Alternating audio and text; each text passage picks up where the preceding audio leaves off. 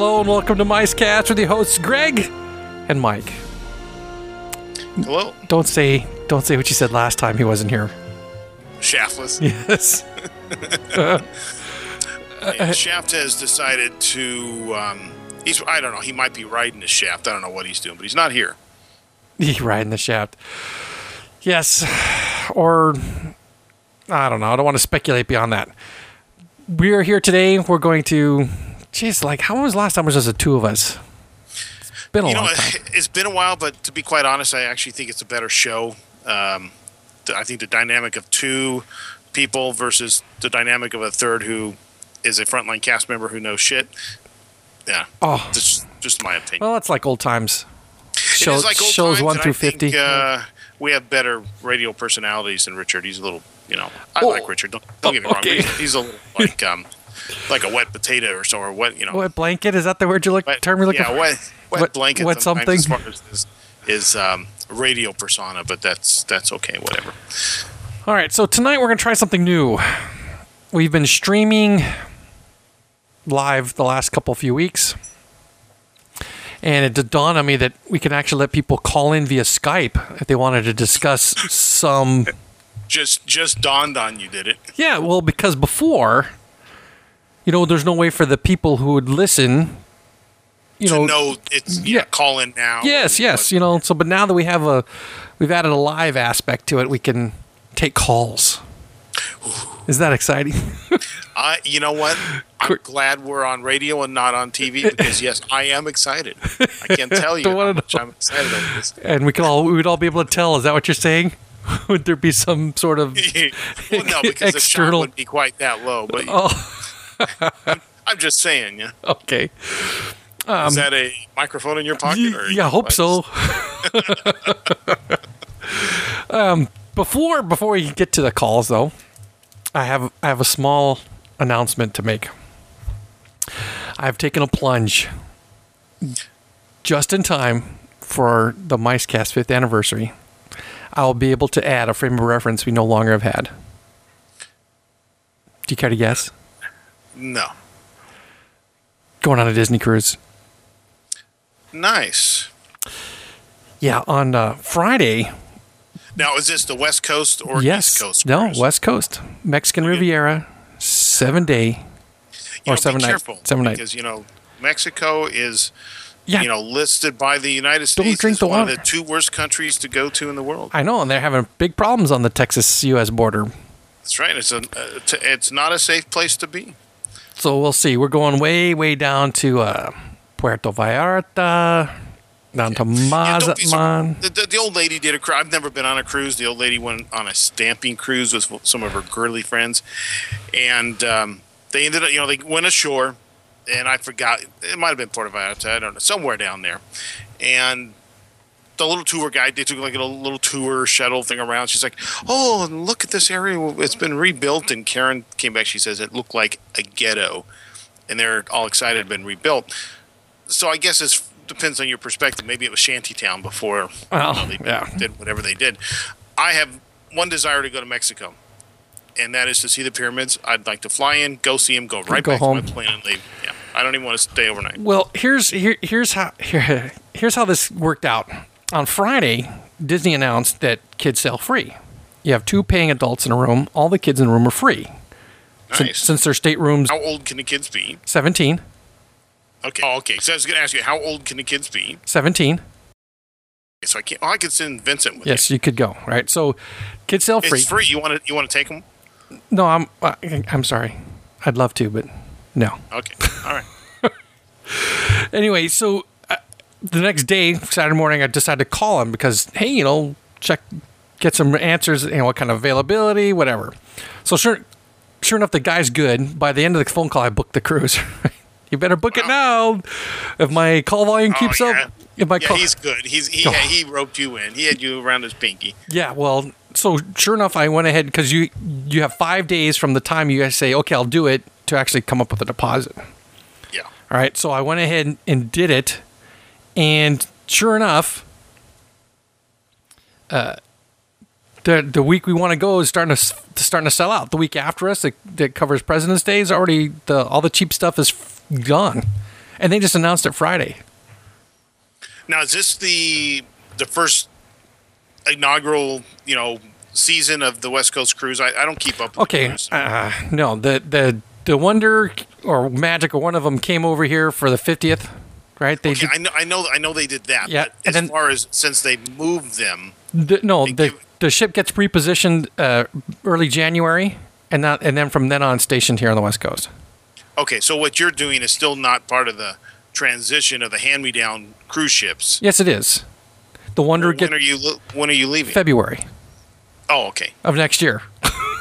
And it's already selling out, so it's crazy. No, when there's a good thing, it's like when free dining comes up, you got to be quick. Sure. So let me tell you the price for 4 people for a week-long vacation on a Disney cruise ship. I don't know that I want to know being out of work, but go ahead and tell me anyways. $1,726. And is it now? I don't know how Disney does. Is it freestyle? No, it's Inclusive? traditional. You pick a seating time, early or late, and they have 3 main restaurants that shift. Day 1 I'm in restaurant number 2. Day 2 I go to restaurant number 2. Day 3 I go to restaurant number 3, and then back to number 1 again. And Now, is that good for? I mean, have you ever cruised before? courtesy of the United other than States the Navy, yeah. Other than the Navy, now Negative, no. you consider that freestyle? Yeah, they rang the breakfast bell at 7. They rang the lunch bell at 11:30. Dinner was at 5:30, and then midnight was at 11:30 again. So Now, freestyle meaning everything's open all the time, or something's open all the time. You can go wherever you want, right? I understand. Is that Yeah, I think that's what Royal Caribbean or somebody's doing that stuff. No, the main food is scheduled. Then they have quick service open if you really absolutely are just dying to eat Yeah. between meals, I guess. But if it's anything like dining at Disney World, I don't think hunger is going to be a problem. Well, I take it these meals are like buffet style. They're just open for you to gorge. Lunch and breakfast are buffet. There might be some sit-down lunch somewhere, which, of course, in February I'll know more.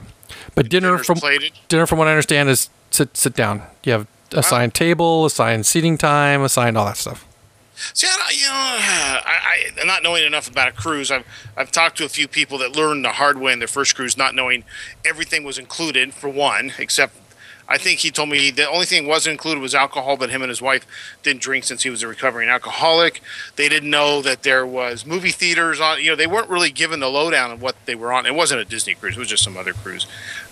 So he learned real quick to, check some of this stuff out, and then you find out some of these cruises are pretty cool, all inclusive. Then some of them they jack you up for extra things later, but not bad. So that's how many days again? The week, 7 nights, Sunday to Sunday. Well, that is cheaper than going to Florida. Yes, it But is. then again, you're not getting the same value. So come on, I mean, you're not getting theme parks. You're stuck on the boat. You've got 2 days at pools. 2 days at sea, and then port hopping, and then a day at sea, and then back home. Yeah, So I can see why I'm not a big cruiser because, quite frankly, now is this Disney's don't have a casino? Is that correct? Correct. Did we discover that I think we asked that a show or two ago, or someone responded. But so there's no. It's all family fare, I guess, is what you're saying. Then yes. that could Now, be. now remember, I'm completely newbie on this. I'll have Totally understand. So you'll have a fresh perspective for the show. correct, and in between now and then, I've actually started looking at some other cruise line boards, and we think Disney parks have a DF kind of component. Cruisers have their own little world. Oh, I've noticed that, and the same with DVC. They've got their own little kind of world. I mean, these people also. decorate their doors. They set up Secret Santa kind of meetings on the ship. Oh, it's just crazy. It's sickening, right? I mean, you've been to Florida in the Christmas season. Yes. You've seen what people do to doors, and now I don't know if you got to see this because you weren't with the cool kids. You had a hard time breaking away from the family for 5 minutes, but a bunch of us, because we had reservations over at I forget, it's not Davy Crockett's, but it's the place over at Davy Crockett's. well, I actually think the little fast food joint over and Wilderness Lodges, or not Wilderness Lodge, but the campground is Davy Crockett. Oh, okay. But whatever the little cafeteria, not cafeteria, buffet style place is over at the campgrounds next to the Hoop-de-Doo. The the name is escaping me at the moment. Yeah. But it doesn't matter. Literally a few steps away from where they have this little general store where you can buy your supplies, there were a couple. They weren't fifth wheels. They were just large Trails In things. Trails. Because I think it went back when I was there in the 70s or 80s. It was Davy Crockett something, but I digress. Not too far away from the little shack where you can buy all your stuff, there were some really close campsites, and these people had big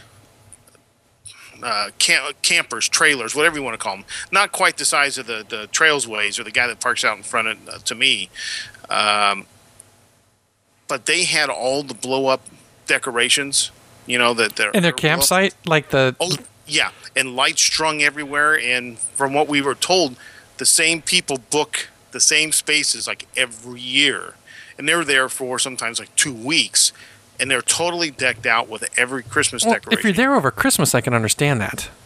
I guess I kind of get that. And if you're going to go there that long and that's your Christmas, and if you're in a traveling home, you could take it with you. And now some of them, in addition to their traveling home, had a large-sized trailer that they pulled in there too to probably put all that crap in. But it was kind of interesting to see that. I was surprised enough by, we stayed at Pop. I think every time we've been there in the Christmas season, I've been at Pop, and all the doors that are decorated. I'm like, oh my God, these people are really DFing out here. I've not seen any decorated doors at Port Orleans or Animal Kingdom. Yes, I've never stayed there at Christmas time, but well, maybe it's what you get with the lower end one.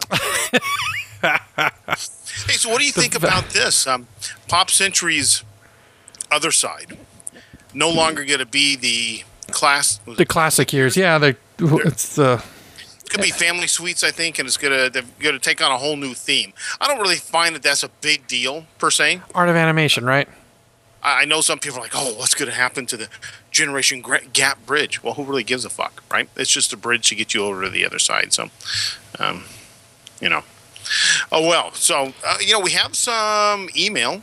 Oh. I guess since we have no takers to come on. Yeah, we do. Matt says he'll do it.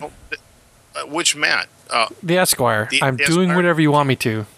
Hey, by the way, did you see Shaft trying to cover his tracks yet again on the whole eggs on a bird's wing? I saw the response, and I just like, okay, next. It's like, how many times do you have to try to dig yourself out of the hole that you've made bigger and bigger and bigger? I found it kind of funny. But we did get something. Got something from Sean. Oh, wait, is she talking? See, because I mentioned some stuff on this show that I'd also mentioned on my show. Do we still have any in the can, or are we totally caught up? We are not caught up. I didn't think so, but you released some stuff that was, like, how should you say, timely? Yes, because the stuff that's in the can is not. Let's hope not. But okay. No, seriously, there's nothing that's in there that we talked about anything recent. Okay. Which is odd. I guess it would help if I was in the right email. I was looking at the IMW email. Sorry. We got one from Tom again. He had a Mouse Buster. Oh yeah. Oh, we can answer that. Where is that? I just saw that. I have it. Mr. Light. Just read it. We'll go into it, and then we'll take on. But you saw his answer, right? He figured it out. Yeah, he did. But I think it's a great thing to read, anyways. All right, go ahead then. Or we don't have to if he answered his own. He did, but he did. He asked how often we do live shows. We're doing one right now. He answered right back. Said, never mind. Somebody. Okay, forget it. Yeah, I just said, okay, Mr. Lightbeer, prove it. That's a great line. What about our fellow soldier serving in... Fellow soldier. Brian, he sent us a thing. This may be more of a joke. So it may not be really... It's not that it's not appropriate, but it's not really MiceCast related. What- I guess only I got it. What date was it? You didn't get it. I see the 2, and it's just to me. He says, "I'm sorry for sending a junk mail, but I thought you might like this, or well, not like it, but like to see it. My father, who I think you would would like your political show if you had listened to a podcast, sent it to me." And he says, "What's missing?" So then he's listing Barack Hussein Obama Jr., a.k.a. Barry Soetoro, George Walker Bush, William Jefferson Blythe Clinton, George Herbert Walker Bush, Ronald Wilson Reagan. And then he says pattern with a question mark. I have to What's see it. missing? I know. And he says, that's right, no American flag. Oh. So there's pictures then. Not in. No, that's why it didn't quite. I was thinking if you were going to get it, because there is no pictures in it. It's just what they're listing. But anyways, I don't quite get it. But maybe now that we've talked about it, I know what we got to read. You want to take Matt's call first, since Matt's hanging on hold? Sure. Let's bring line 1 up with Matt. Okay, we could do that. Because there's a great scooter story we've got to read. Oh yeah, scooter story. Oh yeah, I guess you didn't get that either. Oh yeah, it's a great story. Oh, that sounds real professional. Can't you mute that? Are you there, Matt? All right, I'm right here. Okay, see, our first caller. Welcome to the show, Matt. This is so much easier when you got Thanks buttons a to lot. push. East of the Rockies. Yeah, how's the weather there? It's okay now. It was rainy earlier, but it's not Southern California. It was effing hot today. Oh, It's man, a wild insanely card humid line. here. Insanely humid. Well, good for you. You can keep it. We had an earthquake yesterday, and I'll keep those. So it wasn't that big. Yeah, deal. we It was don't have those over here. I got 2 shakes, and I was up to go run upstairs. shakes and it's pleasure. Yeah, that's right. So that was still In the business. bathtub. It was still business. I was not in the bathtub. Thank you. I was.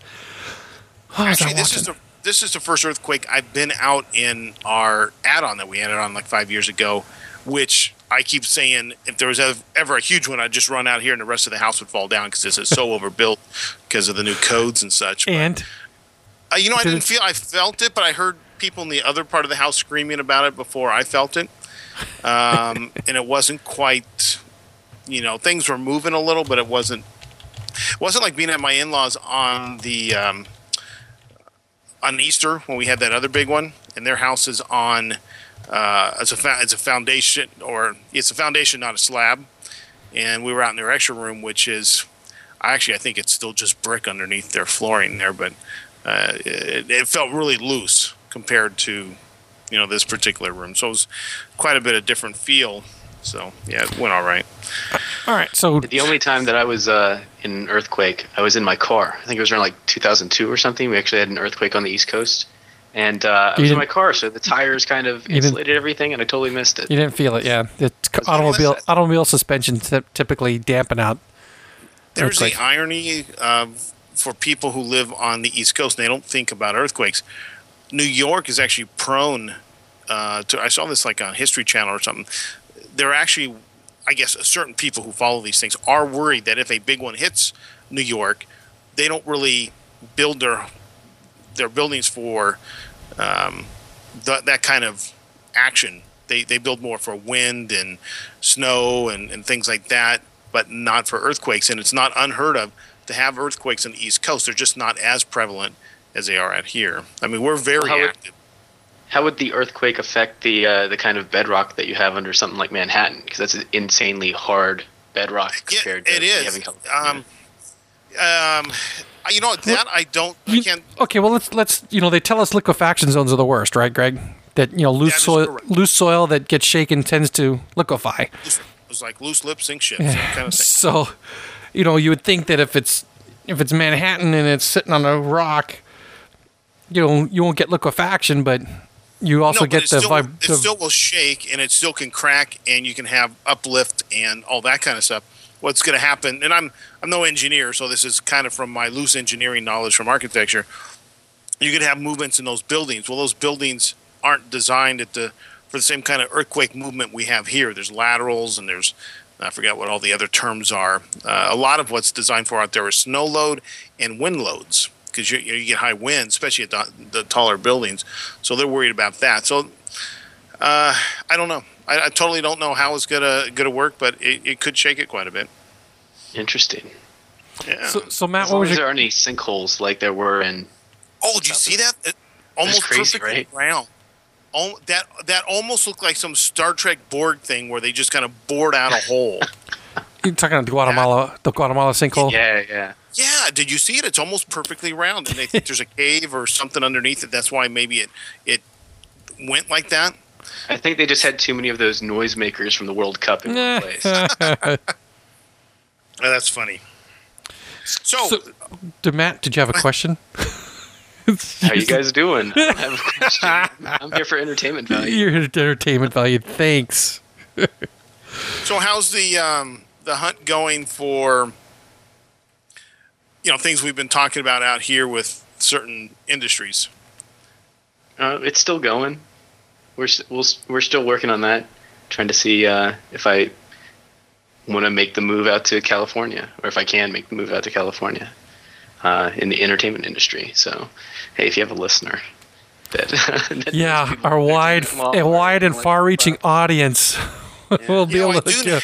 I did send you some information, both it was Disney and Warner Brothers, who have openings. It's just a matter of getting them to look at your resume before someone else's. So. Right. That's all it is. It's all that. We're you've got 3. Yeah, you got 3 seconds for them to look at your resume and think they want to talk to you. So. Okay. All right. Speaking of resumes, right? So Hey, go ahead. By the way, there were some earthquakes in 2002 in New York. A relatively decent size that they should have felt. So I just happened to look it up because I was kind of curious when the last big stuff was there. I was saying, go ahead. Speaking of entertainment industry resumes, I get alerts from Monster.com based on some keywords I put in, and one of the keywords I put in is IT manager, right? Monster is such a waste. Well, it used to be good 15 years ago, but so I get one for IT manager for a company called Honey's Place. So I'm thinking, Honey's Place, is that a restaurant chain? What? Right? So I'm, I sign in, I follow the link, I read the stuff. Like, dude, It 2/3. sounds like the Bunny Ranch. Hang on a second. Yeah, don't get ahead of the story. 2/3 of the way through the description, it starts talking about how, we're trying to change the perception of the adult entertainment industry. Oh, that's funny. So please, when you come to visit us, leave your preconceptions at the door. And I'm thinking, next. You know what? I'm not driving up to San Fernando for the freaking. Oh, yeah. If it's San Fernando Valley, there right there should give you a clue. I give you a funny kind of tie into that. I was over at my grandmother's this morning, and Regis was on. And he's there with his wife. I don't know where Kelly Lee was. I turned it on mainly for her, but he's talking about being out at this restaurant with some friends. Uh-oh. Talk to him. He goes over there. He says, There he goes. He says, really? What? Are you, you got something running there on your machine because you're cutting out? No, I do not. Okay. I've been turning things off.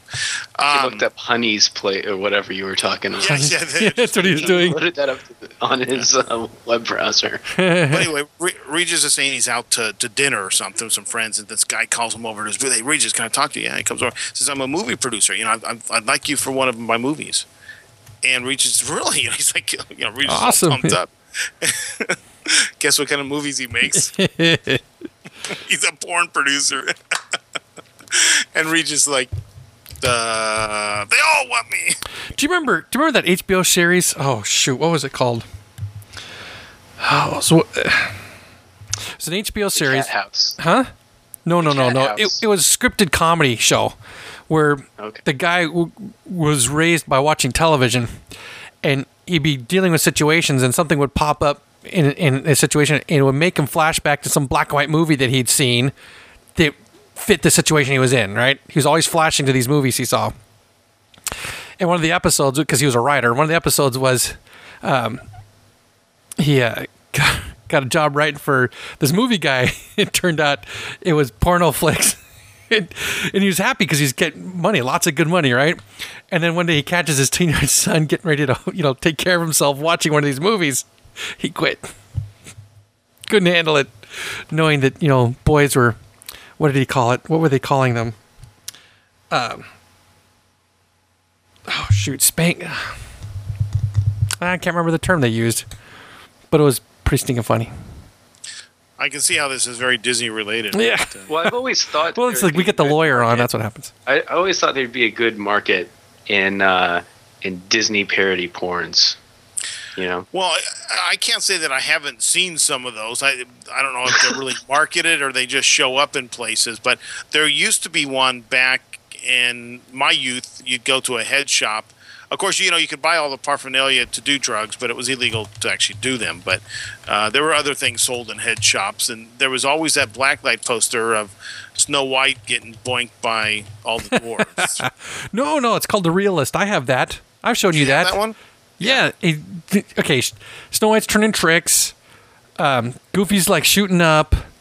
Like the little happy fawns and whatever from Fantasia are like full on, taking orgies. I'm trying to see if I have it handy here.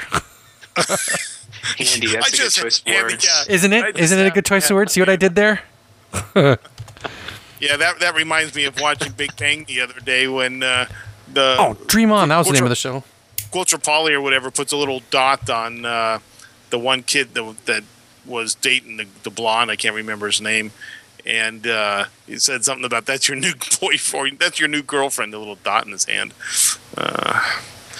Yeah. Yeah, I guess you had to be there. It was kind of funny at the time. But. Yeah, okay. So, all right. So, we got people stacking up now. That oh, are, good. Well, that's good. Is our wild card. Guys are popular. Yeah. Yeah. So, we're going to have to, ouch. Gosh. We got to let Matt go? Is that what you're saying? Well, Let me go unless you need any legal advice or opinions. Marginal legal advice, right? Marginal, yeah. Nothing stellar over here. Especially at this hour. Oh, well, why don't you hang on while... Do you want me to see if we can... No. Keep Matt on for a second. I'm going to read the email about the mobility devices that Florida uses. Oh, that's what you wanted Matt on. Okay, that's right. Well, no, not necessarily, but, he could... I don't know if he'd really want to give a legal opinion on this, but maybe he can kind of think like... Yeah, he could think like a lawyer and, speculate what a lawyer might do. But, there's got to be something to do about this political correctness with all the ECVs and such. Okay, Greg, I recently spent a week at Disney World with my family, I won't give the dates, and was witness to something that reminded me of an episode in which you had vented about people in scooters or personal mobility devices.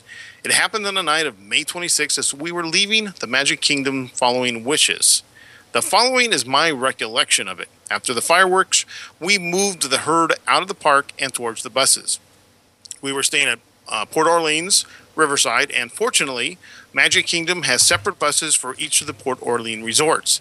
Still, since it was closing, the line for Port Orleans Riverside bus was fairly long.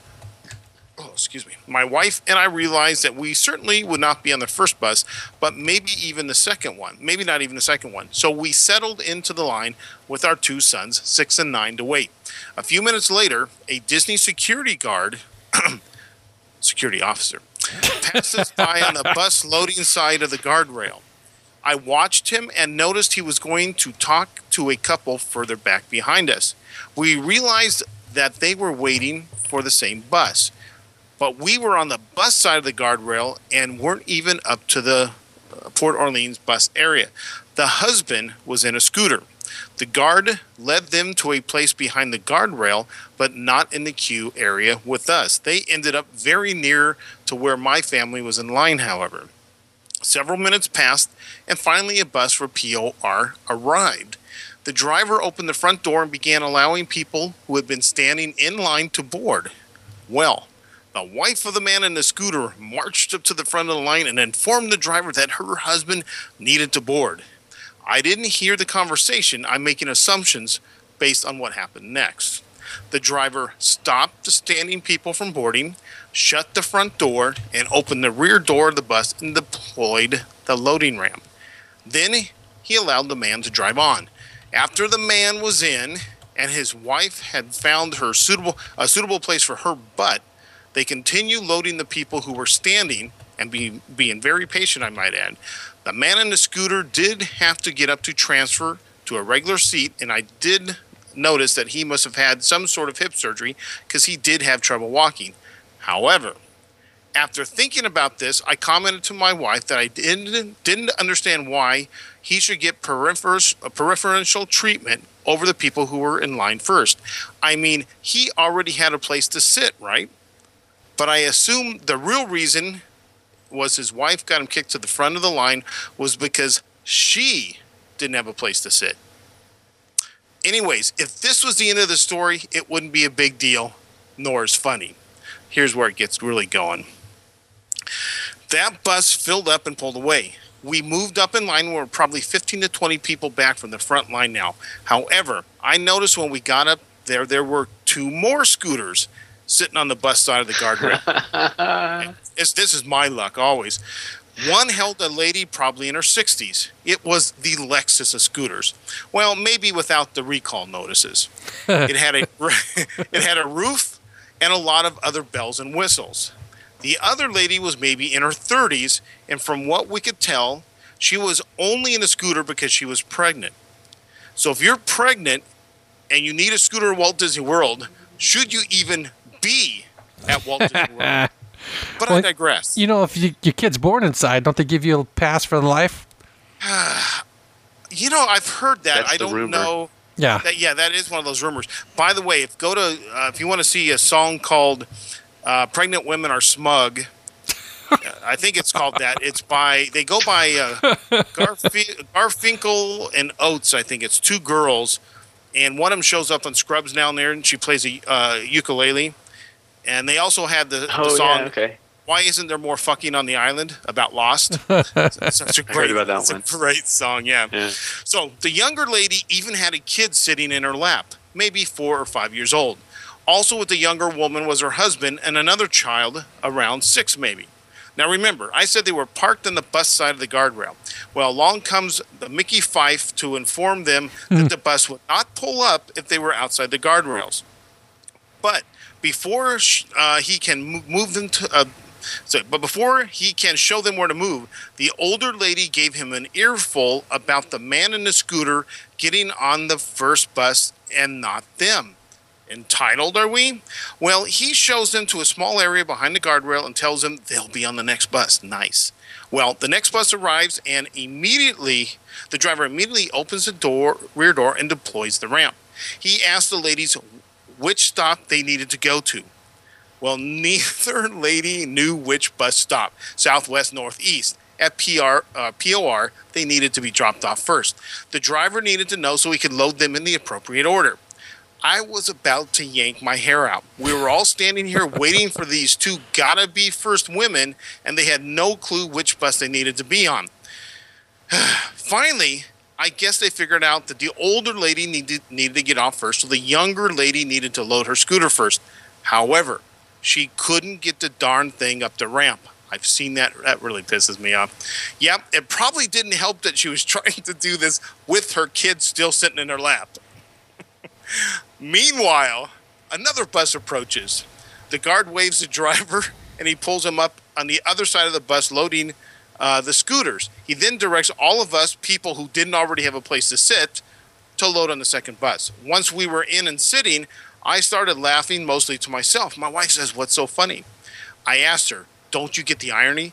Those 2 ladies were livid about being taken on the bus first. And when the second bus arrives, they were going to get on first. Now, even if that bus gets full, our bus has blocked it in. They can't leave until after we do. The first shall be last, ha ha." Anyways, I thought you might appreciate the story. I also noticed in this trip, lots of women using strollers as bulldozers or maybe appropriately cow catchers. Very frustrating.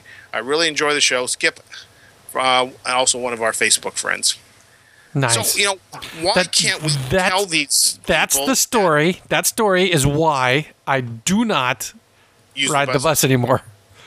Well, my stories usually go that the guy that pulls up with the ECV or the wheelchair or whatever has a group of 15 or 20 with them, and they fill the bus up. That tends to what happens. That's the worst.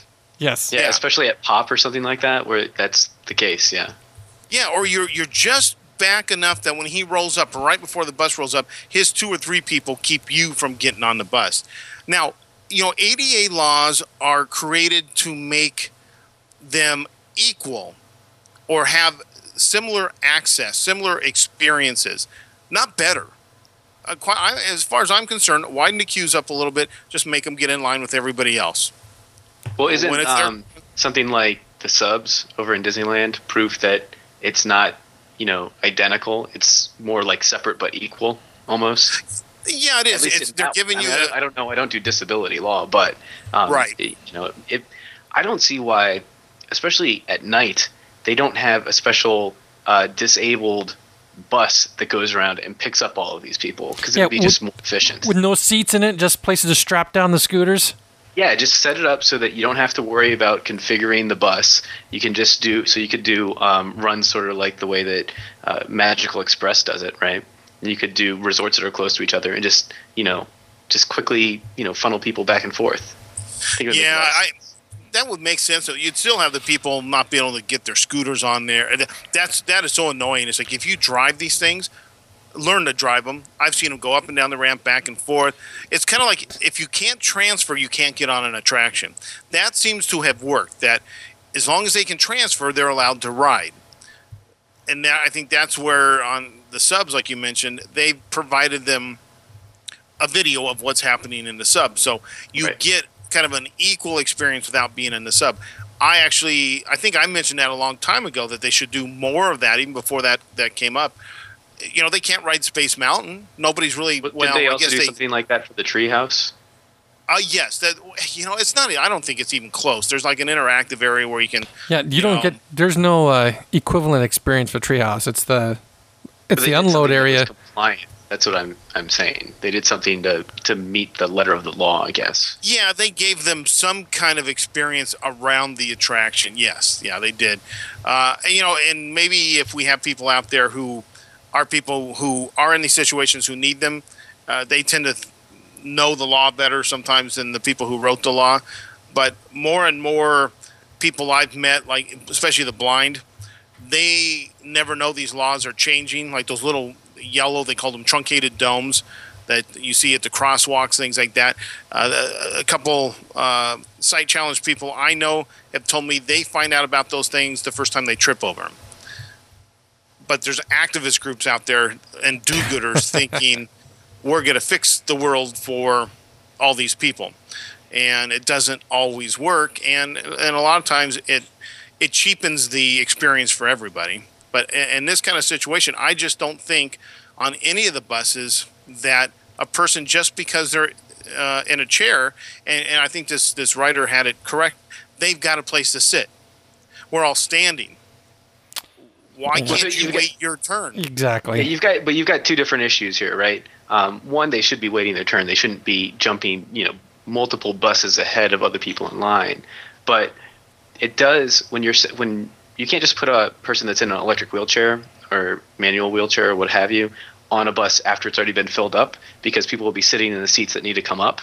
So if there was some way where you could have, maybe it requires an extra person, a line attendant or something that counts through and says, okay, you're going to be 2 buses from now. Or what they do in something like Spaceship Earth, where if you're disabled, you go through the exit, but they make you wait there like 20 minutes. So if the wait out front is 20 minutes, they make you wait 20 minutes in the disabled entrance. So do they really? You get the same experience. Yeah, you get the same wait that everyone else gets, which is totally boring because there's nothing in the queue. Except I guess you get to hang out. Yeah. Like there's a whole lot in the regular queue at Spaceship Earth even. What's that? So like there's a whole lot in the front queue at Spaceship Earth. Right. No, it's equally boring. That's a great thing. Yeah, sometimes you actually wait more in the disabled queue, because I was with a friend that was disabled one time, and we waited for like 30 minutes there, and there was no queue up front. So it was that was interesting. But I think they could do something like that for the buses. They need to really address that at Disneyland. They tend to get better access, though sometimes, especially this. I see this at Pirates. Yeah, that's the line I was about to. Yeah, the line sometimes for Pirates for accessible is longer than what's out in front. And quite frankly, if I see a guy that's got a cane that is standing in that line, there is no reason that he could not have stood in the regular standby line. It used to be wheelchairs went in the back door. Now we have these ECVs. It pretty much it was people because they couldn't navigate the queue, or the queues were too steep, or there were stairs. That's the reason those went in the back door. Now it seems to be any excuse you can make. I've got a cane. I've got I got a tail. Whatever your excuse is. I was thinking of George Costanza. Do you see Meandering Mouse's comment here in Japan? Oh, I've heard that you don't see a lot of that kind of stuff. They lose face. Yeah, well, yeah, it's like it was kind of like they don't want their handicap in public. It's like if mom's in a wheelchair, leave her at home. Oh my God. Hey, no, I've got that impression from movies. I have to say, but I've heard that you don't see a lot of that in the park. Well, I've also heard you don't see a lot of trash cans, and the place is immaculate. So it's just kind of the culture, I think, in how they deal with it, I guess. Okay, here's a story from Westfest that should make you feel good, Greg. I might have actually before you move on. I want to say that regardless of what I'm hijacking your show, regardless of what our positions are on ECVs and whatnot, I don't think they should be restricting access to ECVs, because at some point I do want to have a drag race down Main Street, and that would require me to get an ECV, and I'm totally not disabled. Well, I can tell you that so far they are not limiting, because almost every time I've gone into the park lately, I could probably pick out a handful of people that are either scamming an ECV or scamming the wheelchair thing. Okay. The big question is actually with this drag race is I'd like to get a Disney ECV and then one of the Buena Vista scooter rentals. And see which one's better. And see which one's faster. So you could do that like in maybe World Holiday. We could do something like that. Not officially sanctioned by the DPM. No, of course not. And then at the end of the day, when people are trying to come back from like the fireworks or something, you could do a slalom. Oh, nice. Okay. Now, my nephew wanted to have a swim upstream race at the end of fireworks this year as a Westfest contest. Start at the train station when fireworks are over. First one to touch the partner statue wins. That'd be fantastic. You'd have one of those blinking glow sticks or whatever. Everyone would have to hold it up in the air. But could you imagine? You see people fall down as they get trampled. It'd be fantastic. Can you imagine trying to go against that crowd? It would be awesome. You could videotape that. Oh my gosh. No, all right. Here's a story that should make you feel good, Greg. At Westfest, I had to go to guest services to take care of something real quick. And while I was sitting there taking care of my issue, someone rolls in with a wheelchair and asks for a guest assistance pass, right? And the guest service individual in there was very polite and said, "I'm sorry, there's no need for that. All the attraction queues here are ADA compliant. Please have a nice day." And shooed them out. And I turned to the person who was with me and says, "I wish I had a video camera for that, because that was awesome." Now, where were you at? Guest services. You say guest services. Where? In DCA. DCA, guest services. So the equivalent of City Hall, guest services, yes. Right? Yes. And now, correct me if I'm wrong, but if your butt's in a chair with wheels, you just roll up to the rear. You don't need any special pass. They came in asking for a guest assistance pass. Do you remember the guest assistance pass? You get one, and they gave you backdoor privileges for everything, right? Without question. I realize that. So obviously, what they wanted to do is dump the wheelchair at some point and just use this pass. I mean, because all you have to do is roll up with a wheelchair or an ECV, and you're going to get the backdoor access. I don't know. The person asked for it, and they were told, "Sorry." I think that's awesome. Yeah, no, you would have liked it. All right, so are we done with our first caller? I hate to shoo him off. We should move to the wild card line. Go for the wild card. All right, so Matt, thanks for having me on. I'm gonna hang up. Thank you for coming. Thanks no for problem. calling. Anytime. All right. So next, I need to. Boy, was that a train wreck or what? How was that a train wreck? I'm gonna bring on your. I'm gonna bring on your. Is the ice cream cart open? We don't know. Richard's not around. Yeah, no shaft. That might be the reason. Anniversary or something. No, that's in September. I'm going to bring on Ray, your buddy from Travel Ears. All right, you do that. I have to say, this last weekend when I was at Disneyland with Margaret Carey and the Park Hopping Party guys, there were a couple people who truly needed guest assistance, and they went to the back door. We kind of traded on the whole Margaret Carey thing, and we pretty much got access to almost everything we wanted by introducing Tinkerbell. And that kind of got, because each guest assistant type person gets, I think, up to 3 or 4 people on the back door, and we had more than that. And we say, hey, have you ever met Margaret Carey? Yeah. The original Tinkerbell. And that got us a long ways. So on the wild card line, we have Ray. Hey, guys. Ray, how you doing? I'm doing fine. I'm not sure I can follow Matt like that. He didn't have to do a whole lot. Greg read him an email, and he commented. Not that tough. So Ray, you haven't been back here since last D23 time, right? September? Right. Is that last September? Right. Yeah. And what was your take at D23? I liked it. I really enjoyed it, but are you making plans for the next one? If I had the money. Okay. That's what, next August? You have time? Yeah, I got a year to work on it, but Did you renew your membership? Yeah. I mean, that was something we decided whether we had the money or not we were going to do.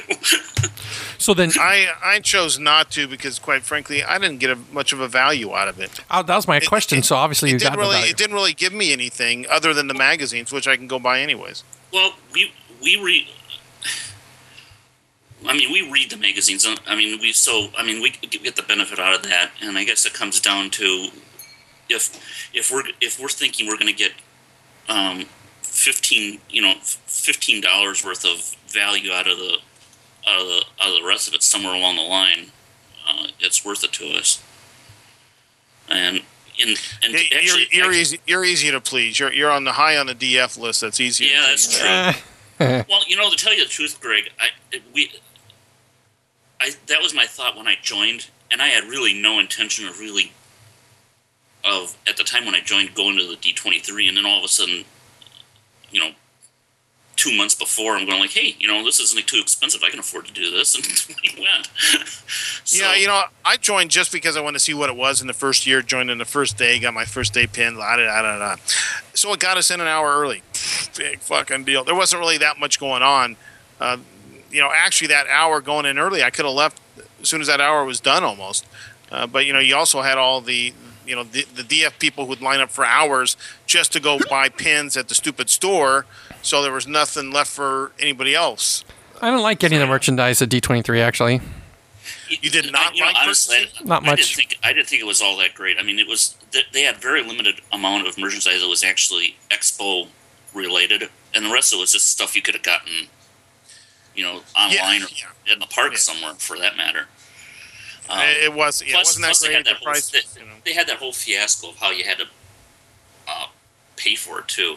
I mean, that was that. I didn't like the store there all that much. I mean, I thought you go in there and you think you're just like it's a regular, one of the Disney stores, and you just go up to a counter and you pay for it, and they go, "Oh no, you pay for it behind that curtain," and there's like a line that's like a half an hour long behind it.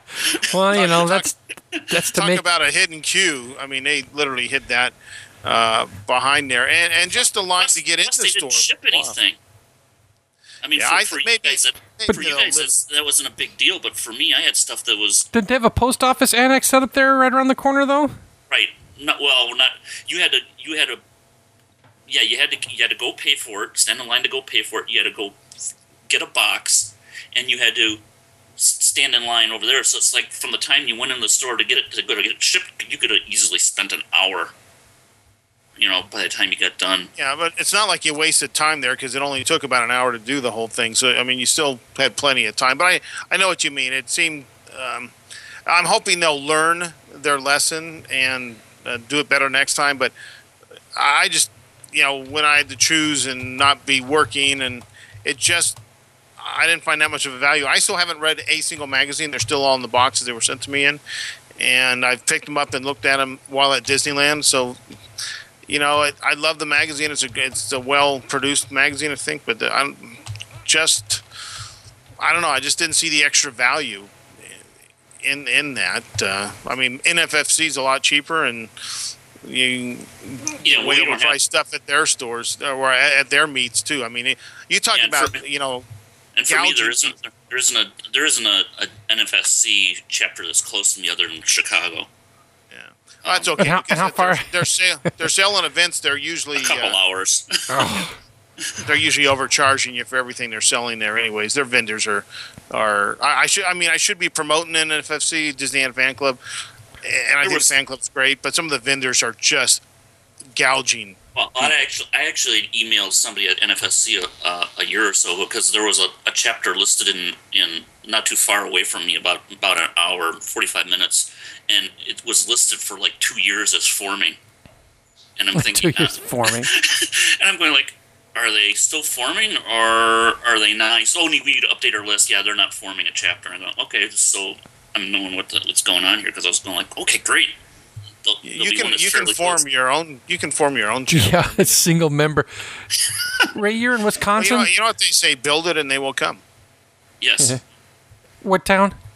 Outside of Milwaukee. Oh, so all right, so Milwaukee suburb. They sing that song from the Happy Days. What was the spinoff with the we're chicks? We're beyond the suburbs, but yeah, we're I guess in the metro area. Yeah. Okay. And Chicago's 2 hours, so just stay down 94 then. Right. Huh. All right. Interesting. Okay. Or 3 hours if it's the south side of Chicago. But, I mean, we went to a concert one time at some place in Tinley Park, which is on the south side of Chicago. I didn't think we were ever going to get there. It seemed like it was going to take forever. Because Chicago is pretty big, so. Yeah, and the freeways through Chicago are slow. Yeah. And their tolls. Who cares? Yeah. Pay to use the road. Right. Well, it'd be nice if the roads were. Well, we got anybody on the chat list that's from Chicago? I don't want to offend anybody that's. Yeah. You couldn't offend somebody from Chicago. It's a piece of shit. True. So. Well, yeah, you pay for the tolls and their roads politicians their politicians are a piece of shit too. So. I'm sorry. I mean, some of the chat. Yeah, I see that. Yeah, they do. They Spence Hey, they got a nice field, New Comiskey. I seen an Angel game at New Comiskey Park. I was kind of impressed. Good for you. You must not have talked to any White Sox fans, huh? No, it was actually kind of an interesting. We were on I heard they hate it.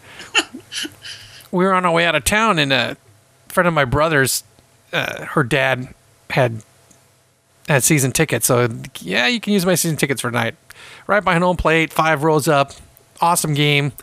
And then we hit the road, drove to my dad's house in Philadelphia right after that. Took another 13 hours on the road. So I was just doing all those crazy road trips. So maybe we should have Ray defend his PVC pipe. Oh, yes. Awesome. Mickey I wish I could find where I read it. Garbage. All I'm finding, because I remember reading it somewhere that they said that. And yeah, I mean, they say a lot of things that cover their ass after people go, what the hell? I mean, they tried to cover themselves with... It made sense to me. And, that's the biggest little horse crap I've ever heard of. Well, I mean, it seemed plausible. Whether it's right or not, I don't know. I'm just saying that's what I read and that's what I've heard. I think I'm starting to detect a little shaftness going on here. Yeah, exactly. Backpedal. But I'm not a frontline cast member, Greg. Doesn't mean you aren't still full of shit. Wait, no, there's a difference between full of shit and don't know shit. That is true. But if you're gonna buy a line like that, I've got some beachfront property in Arizona. I thought you did. Well, okay. Jeez.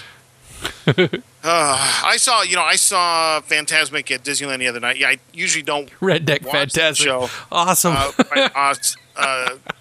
Quite often, but I brought some cigars for Electric Mike the other night, so we decided to go watch Fantasmic from the smoking area, which is, if you need a place and you're late to Fantasmic, go to the smoking area. If you can stand a little smoke for a few minutes, it's not bad. In fact, most of the smoke I smelled was my own cigar smoke, and I always love it when cigarette smokers move away from cigar smokers, like their shit doesn't smell, right? See, I'm reading the chat. I agree with what Spence is. I like both shows, and they have different things and for different reasons. I like both for different reasons. I've seen both of them. I've seen the WD version, DW version more, but I like both shows. Well, that's good for you. What, because you have a place to park your butt for Walt Disney World? Well, yeah. I mean, for me, part of it is I can't stand in one spot for like an hour because I have a little with my back and my legs, and it's just to stand there for that long. My legs start getting numb. Yeah, but see, at Disneyland you could sit down. The Esquire says just run an ECV. Well, and I could run over people. Yeah. I mean, I've had back surgery. I know what it's like. You move around. I mean, I stood and we stood and waited for it, but we got there really probably 5 minutes before the show. I got my monopod out. We lit up our cigars. We were front row, and other than I've never seen it, like profile, but it wasn't too bad. You miss some kind of the straight on stuff, the Pinocchio and some of that bull crap that really isn't worth seeing, but. I've never quite seen it from that side, so I thought it was kind of cool. I mean, it's interesting to be able to see it that close, but I don't find the WDW version all that bad. Though the Pocahontas scene's a little odd. You just carry your binoculars and you'll be fine. Actually, I've never carried my binoculars. I've been able to see it fine. You had LASIK surgery, Greg. You ought to be able to see that thing like. Yeah, it's not about seeing it. It's about people being so small and so far away. I mean, it's in focus. It's just a ways away. Oh, okay. Is that it? Okay. Sorry. Why design a show that, makes it look so small? I feel like I'm on a Steve Martin trip. I'm so small. Let's get small. That was his last album, wasn't it? Well, so why can no one explain to me why they keep digging up Pocahontas? I don't get it. Yeah. No, it's not that. Here's a question about we'll compare it to World of Color. Here's one thing I did notice about Disneyland. I think World of Color has siphoned off a great deal of the nighttime guests at Disneyland. Most of the attractions, I'm not going to say they were walk-on. There were slight waits, but we did practically walk on the mansion. The Pirates took less than 5 minutes, and it was fairly easy to maneuver around the park. And I started to think about World of Color and seeing some of the old advertisements and some of the stuff online about World of Color. And they said this, it's this thing that Walt Disney inspired, and it's about animation. And then there's the whole Captain Jack Sparrow thing, like right in the middle of it. Wait, I thought we were talking about animation here. And I know he's popular and all. But it just that one sequence kind of seemed out of place. I agree. Did you see? Okay, I don't know if I should even bring it up. Go ahead. Okay, so Mr. Outlets dropped a column today talking about World of Color and the traffic management that went along with it, and he's talking that they expect Saturday was less crowded than Monday night. Because Saturday, the low-level passes are blocked out, but they're open for Monday and Tuesday night. And then he goes on to say that the Glow Fest, which is set up and run and contracted by an outside company, had better guest research numbers than World of Color did. Well, it's because people are drinking over there, I'm sure. Well, okay. Anyway, so, but I don't put a lot of skewed. A lot of for one, I bet he saw it on the preview night. And he saw it Saturday. He saw it Saturday. Did he? I bet since then he hasn't got back in the crowd. So I kind of wonder, how anecdotal some of this is and who he's talking to and where he's getting his information.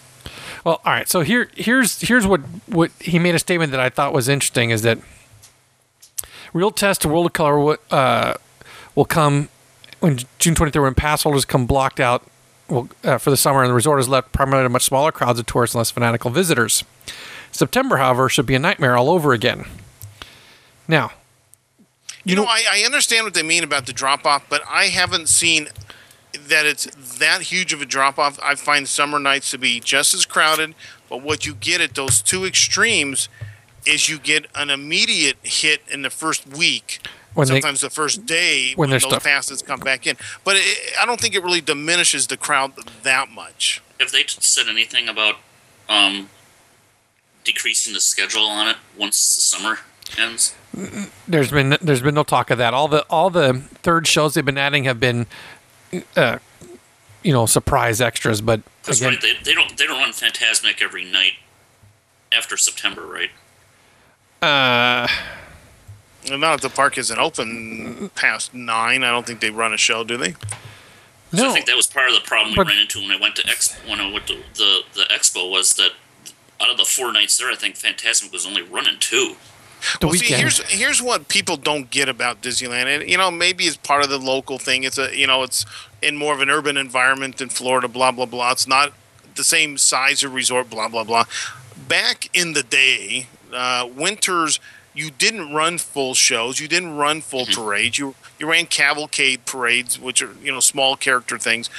On the weekends, you might have got a few more things, and I've kind of seen what I think is a kind of going back to that, thinking, why spend all this money in the winter when the crowds aren't the same? Well, it makes perfect sense to me, but it's what you're used to. When me coming from Florida, it was like, well, that's what I say. Florida people aren't used to that, because now when I went to Florida in the 70s and 80s, it was run the same way. And I went in October once, and the park closed at 7. We literally had nothing to do after 7 o'clock because there was only the Magic Kingdom. Epcot hadn't opened yet. You could go drink at Top of the World, and that was about the only thing you could do. And when you were 18 and 19, you couldn't rent a car, so you were pretty much stuck on property. Or hitchhike your ass down to Church Street Station. They're just, you were really stuck in those days. And I think people, they do get an expectation in Florida where a lot of those things run, or they're every other day. If Fantasmic's off, but at the other park, this other show's on, so that there's like a rotation or whatever. And it is a run a bit different here, and I don't think people quite get it, but, All right. Are we wanting to see if someone else wants to, Yeah, because Ray's conversation was so stimulating, we need to... No, I want to give everyone equal time. He can go back to his PVC little steamboat building. Well, I got to finish. I got to keep working on it. I keep building it, I can build my own here. You can build your own PVC Mark Twain? Steamboat, yeah. Okay. Jeez. You can be painted black and white, right? Yeah, sure. Okay, why not? Awesome. All right. All right, Ray. We appreciate you coming to chat with us. Oh, thanks. All right. We'll talk to you soon. Later. Bye. Later. Bye. All right. So next up is going to be the Disney Trooper himself. Because, he had a friend on the Death Star.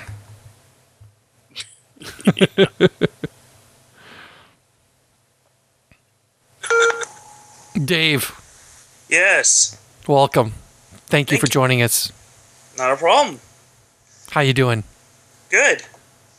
So, I see you been...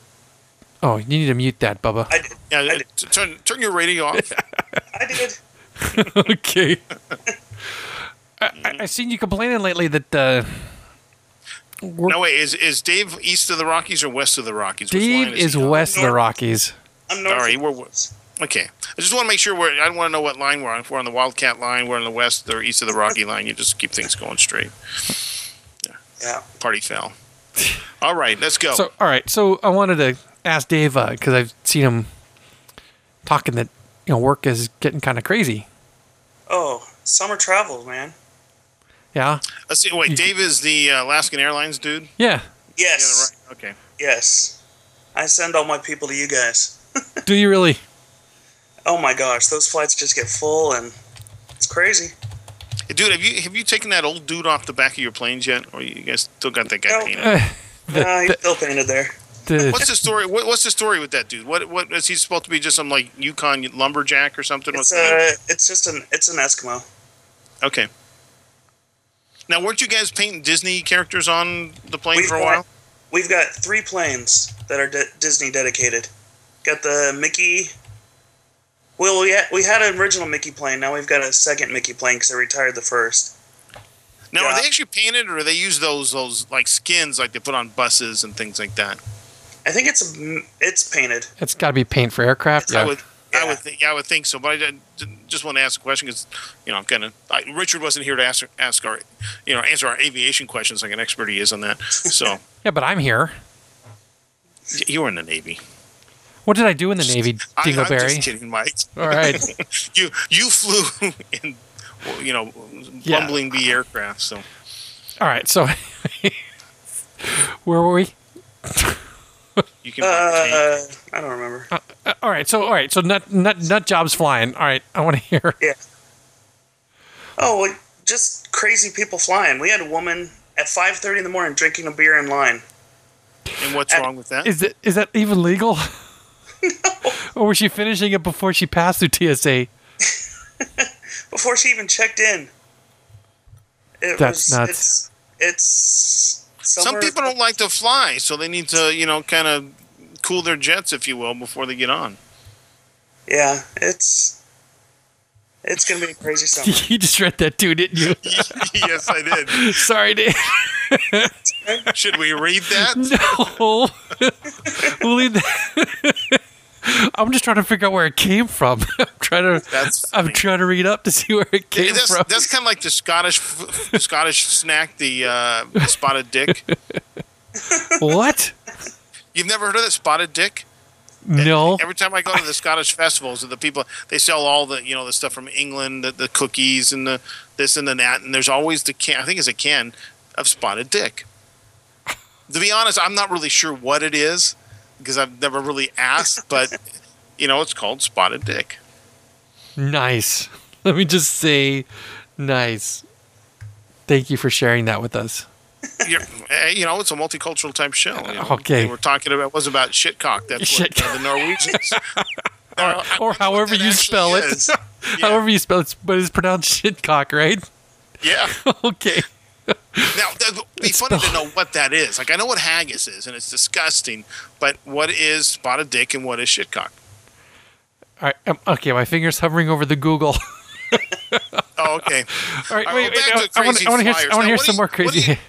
What do you actually do? Do you put people on the plane? Do you check bags? Do you not want to tell us what you do? I mean, what? I'll tell you what. I'm a customer service agent. I'll be at the ticket counter, work at the gates. Pretty much the guy you see anywhere you're in the airport.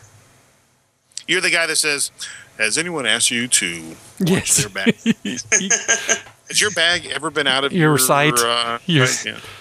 Yes. Okay. Boy, that used to be security. That's all they'd ask you. Oh my God. So, and how long you work for them? 5 years. Wow. Do you like it? I mean, not this week, right? Yeah, not this week. Right. Benefits are nice. I will go with that. Beats real work, though, right? Yeah. Oh, yeah. Yeah, so how much did it cost you to fly? No, nothing, right? On my airline, nothing.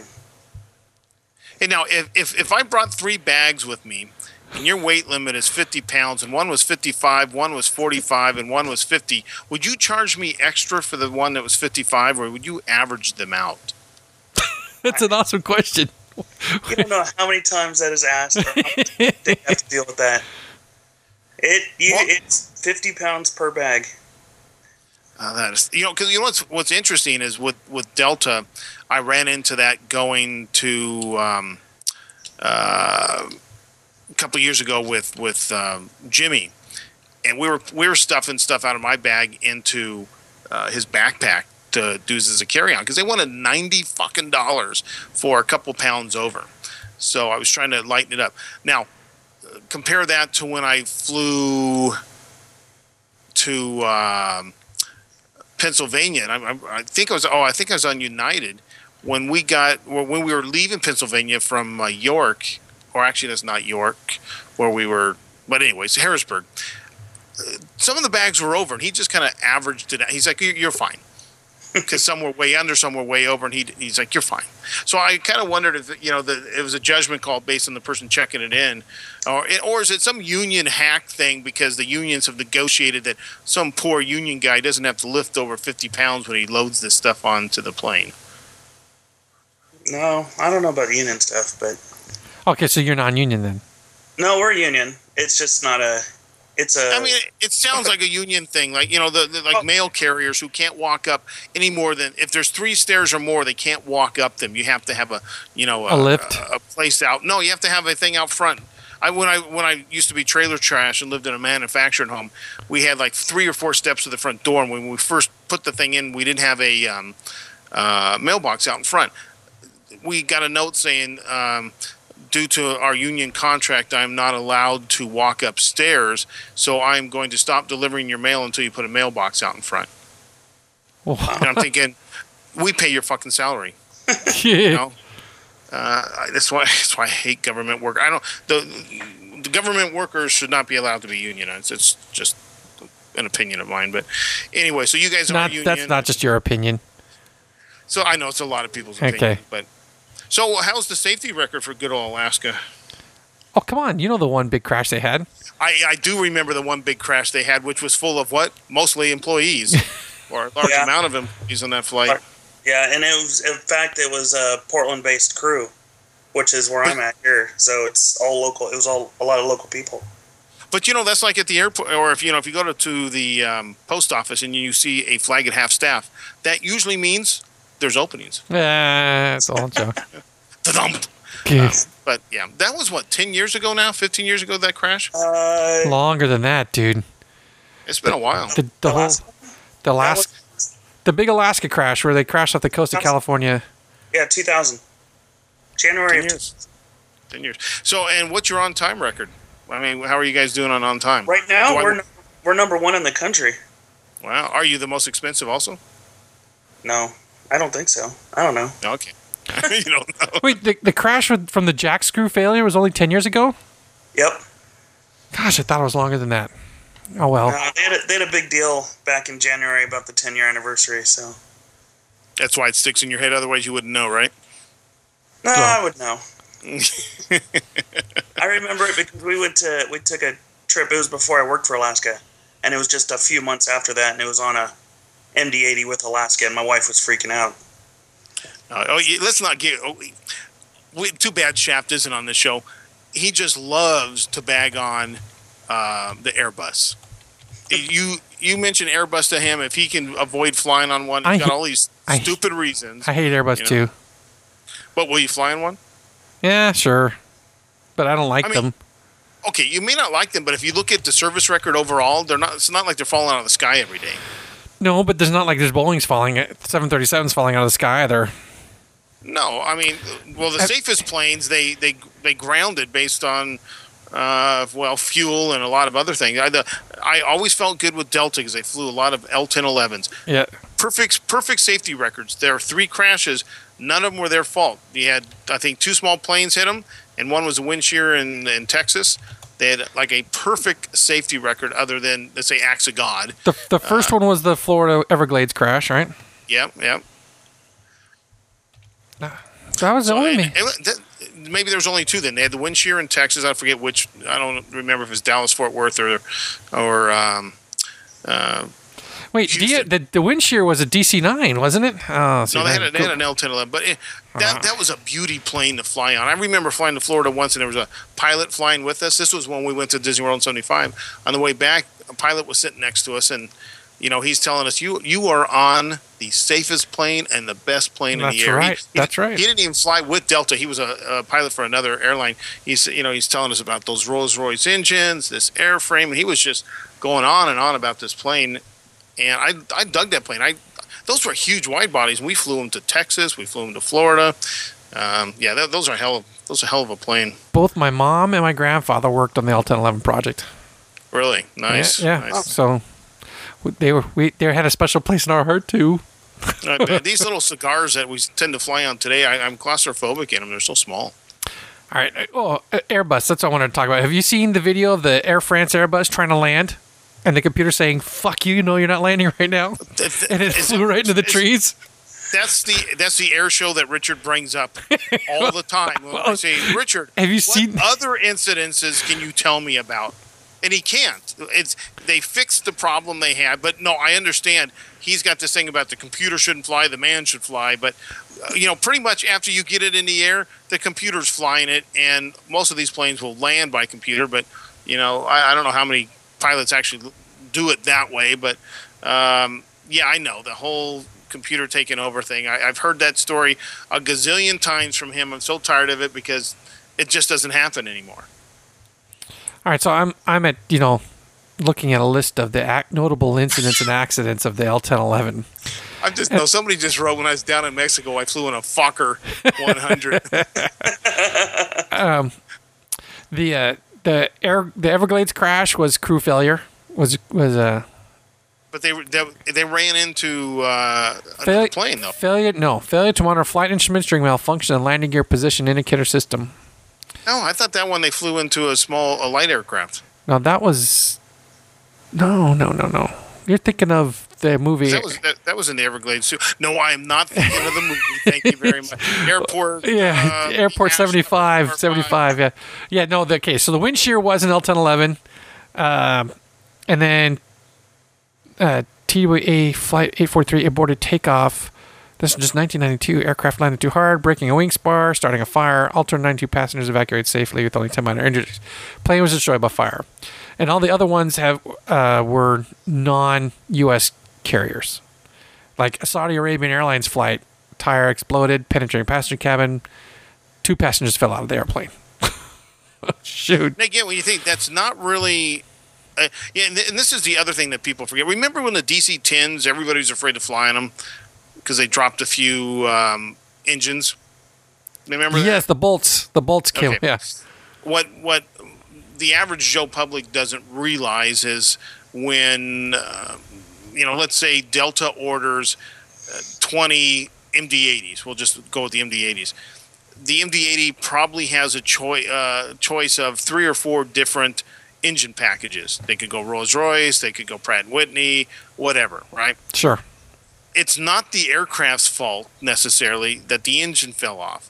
It's not necessarily the engine's fault either, per se. It's most likely maintenance, but the guy that made the airframe didn't make the engine. So if there's engine failures, it's not like a car where everything, well, even some cars pieces come from a lot of places, but it's Boeing doesn't design the engine.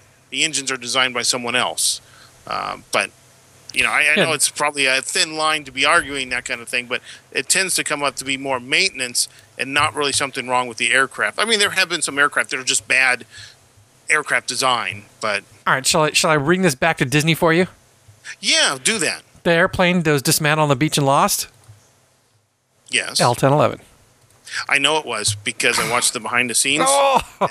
They picked it up in the Arizona Boneyard. They tore it up with one of those things that kind of tear airplanes apart. They kind of look like big pinchers, and it cuts it apart. And they were saying that it almost perfectly mimicked what it would look like in crash. It kind of tore the metal and everything up. And they had to ship it on an airplane. I mean, not an airplane, on a boat to get over there. Yeah, it's very interesting, the behind-the-scenes thing on how they set that up. The funny thing I thought was, because what my friend at ABC keeps reminding me is, there's literally a resort right next to where they film. So they have to be real creative with their shots and sometimes taking things out of the background. But they literally had to put a sign on the road that says, "This is not a crash. Do not stop. Film, film crew, film site, whatever." Because people thought it was a real crash. Yeah. That looked good. Yeah. All right. So do we have any more questions for Dave? Well, any deals coming up to fly? Pitch your company there, Dave. I don't know. We don't. You're not a very good shill for the company. I'm telling you. Working in the airport, you don't really touch the deals, so. Yeah, but you know about them, don't you? Not really. Oh. You don't really care as long as someone's got a boarding pass and all that. You don't collect money or anything. Walk up to the ticket counter. We only have one option for a price, and that's it. We can't go high or low or. All right. So when's your next Disney trip then? Probably Labor Day weekend for the half marathon. Oh, you're running the marathon. Okay. Yep. Going for the coast to coast because I did the one at Disney World this year. What is wrong with you? I don't know. At least he's honest. In the future, you will run for fun? Sure. Okay, nice. Is My that third in a row for this. Running in Stormtrooper gear. Should you talk up your Stormtrooper family or cult or whatever you call the thing your club, your little club? The 501st. Hey, did you see the dancing Stormtrooper that was making his way around Facebook? I'm sure it was probably on YouTube too. I think I posted it last night. Oh, okay. I thought that was kind of funny. Not as good as I thought it was going to be when I. It's still a classic. I mean, the guy running in the streets of Tokyo, dancing around. Yeah. So now I'd like to see one of the. Remember after Jackson was pushing up daisies and you had all these supposed instantaneous dance things where somebody was playing the music in the little town center or whatever, and everybody just broke out dancing. They just happened to be all good at it. I'd like to see exactly. I'd like to see a Stormtrooper thing like that. Where flash mob. All of a sudden, you got all these guys coming out and doing that thing. I think that would be pretty funny. Yeah, it would be. So all right. So your organization does charity work and stuff like that, right? We do. It helps keeps the Lucasfilm lawyers at bay. We can't take any money personally for it and stuff.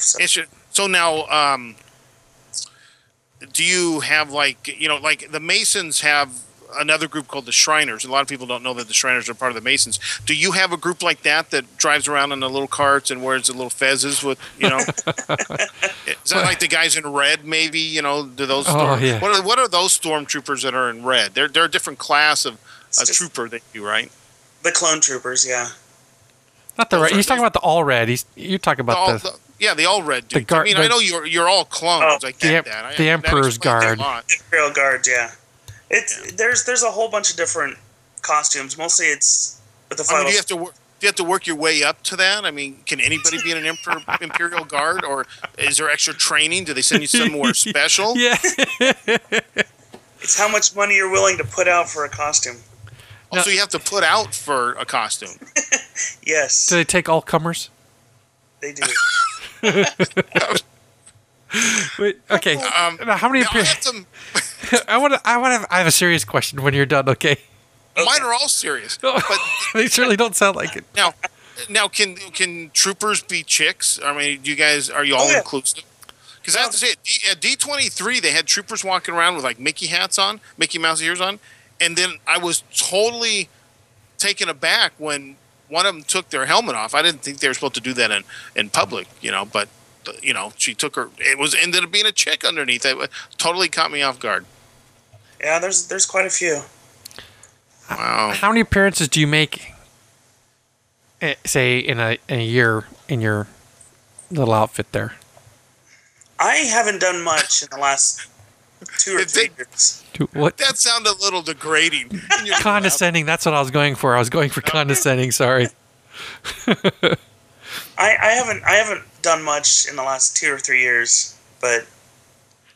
Now, do you have to go out for weapon training now and then? Do you have to keep up on your marksmanship? Stay active, yeah. Yeah. Okay. Wow. So now is the trooper outfit you're wearing, is that the latest upgrade? Because I know when we saw the earlier versions of the clone troops, they had a different look, sort of like Boba Fett, whatever his name was. They kind of green looking, but they were white. But they had a different angular look than kind of the troopers of today. So what's the next generation after that? I mean, and where do you put your medals and all that? And is there a colostomy bag in there? I mean, what do you do when you've got to go in the field? I mean, do you have to take all that stuff off? I mean, Yeah. Going to the bathroom in the suit is a little difficult. Spence wants to know if chicks ever ask to touch your blaster. Oh yeah. Now, is there a certain height requirement? Because apparently not. If girls can do it. Yeah, well, there are some tall girls. Go in the suit. How many times people walk up to me, look up at me, and tell me I'm too short to be a stormtrooper. They look up at you. And I'm looking down at them. How tall are you? He's over 6 feet. Yeah. Okay, yeah, you should be tall enough to be a trooper. I thought 6 foot, like it was 6 foot and over to be a trooper. Yeah. Well, again, so how long is basic training for troopers? I mean, is there a certain time frame you have to go through to earn your helmet or your butt pad or I mean, it looks like you guys are wearing a D cup also. So I'm really not. We do have to protect our parts. Dorkiest Mindscast ever. Hey, I'll give you a funny story. Back in junior high, let's just ratchet up the dorkdom more. Let's tell junior high school stories. This is really funny because it goes into the whole thing with his costume and the whole cup thing. I was junior high for us was 7 and 8. And there was enough 8th graders who were academically suspended from playing basketball that they asked some 6th graders to play. And a guy that I knew was in 6th grade. So he goes with his mother to the local sporting goods store to get sized up for the jock because that was a required piece of equipment to play. So they're not sure what size to buy. And I'll remember this story for the rest of my life. It's almost like the ice cream cart open. The chick sizes him up and says, small. I mean, is that got to be the most, embarrassing and emasculating thing in your life to be sized up for the jock as a small? I think, honey. Oh gosh. Well, how about a super trooper? What's a super trooper? I think they're talking about the cop movie. Super trooper, the comedy. Wait, no. Okay. Again, the question about all comers. Seriously, if you just show up with the uniform, they let you in? You've got to get it. You can show up and just get in, but in order to be part of the 501st, you have to have it inspected, make sure it's up to par, and make sure it's, up to standard. They're pretty strict. They want to make sure to take a blaster shot and and all that kind of stuff. Now, what are you doing on the domestic violence call? Do you get a lot of those in the Empire? I mean, what if Peru and Uncle Owen are kind of going at it one night? I mean, you're channeling Troops. The Troops fan film. That's awesome. That is got to be the all-time best fan film. Yes, it is. Though Fanboys is pretty darn good. I have to say. Fanboys is excellent. Yes. Yeah, but one's 5 minutes, the other one's like a half hour. True, but it's there was a time where there was all kinds of like fanboy movies. I remember there was a couple Polish ones. It was funny about it is the translation to English just didn't work very well, and things were backwards. It was hysterical. There was little Lego fan films. There's all kinds of funny stuff. What was that? When we were checking those out, when Troopers came out, was that 5-10 years ago? When those were Troops came out, like 98 or something. Yeah, Trip in the Riff, and they blew that when they took it to syndication and tried to put it on the Sci-Fi. They, the quality of the animation came down, the rudeness kind of the funny left. Yeah, it did. Yes. There's nothing. What was it? There's nothing. Don't upset a dark clown. That was pretty funny. All right, so Spence is waiting. I don't know. I think this trooper talk. I didn't really get an answer on domestic violence. What happens? Domestic violence case. I mean, how long does it take to get trained to ride those scooter things? Are those pretty easy to maneuver around town? I mean, when you're in the desert, it's a lot easier because there's nothing to run into. Okay, so you can just fall off. Don't worry about it. And, pretty much, yeah. Now, do the chicks like to go for a ride on those? I mean, is it like a Harley chick where you get this chick on the back of your speeder bike? Oh yeah. But the Harley girls are usually hard, man. They're angular. Okay, so you're thinking more of the Rice Rocket girls then, where you see just a little bit of the teabag thong poking out. Yeah, exactly. And they're riding the back of the bike with high heels on. Exactly. There you go. Yeah. Oh. Okay. I think the next time you come down for Westfest, you need to bring the trooper outfit and go to the park. They won't let him in. Will they even let him in? Without the helmet, maybe. With the helmet, I definitely. Well, I don't know. Have you ever gone to Florida's Star Wars days? No, I've wanted to. I'm, being on the opposite coast, it's kind of difficult, but you fly for free, dork. Yeah, it's the rest. It's what he has. Everything at the other end that costs money, I think. Yeah, does Alaska fly to the East Coast? I don't even know what their routes are.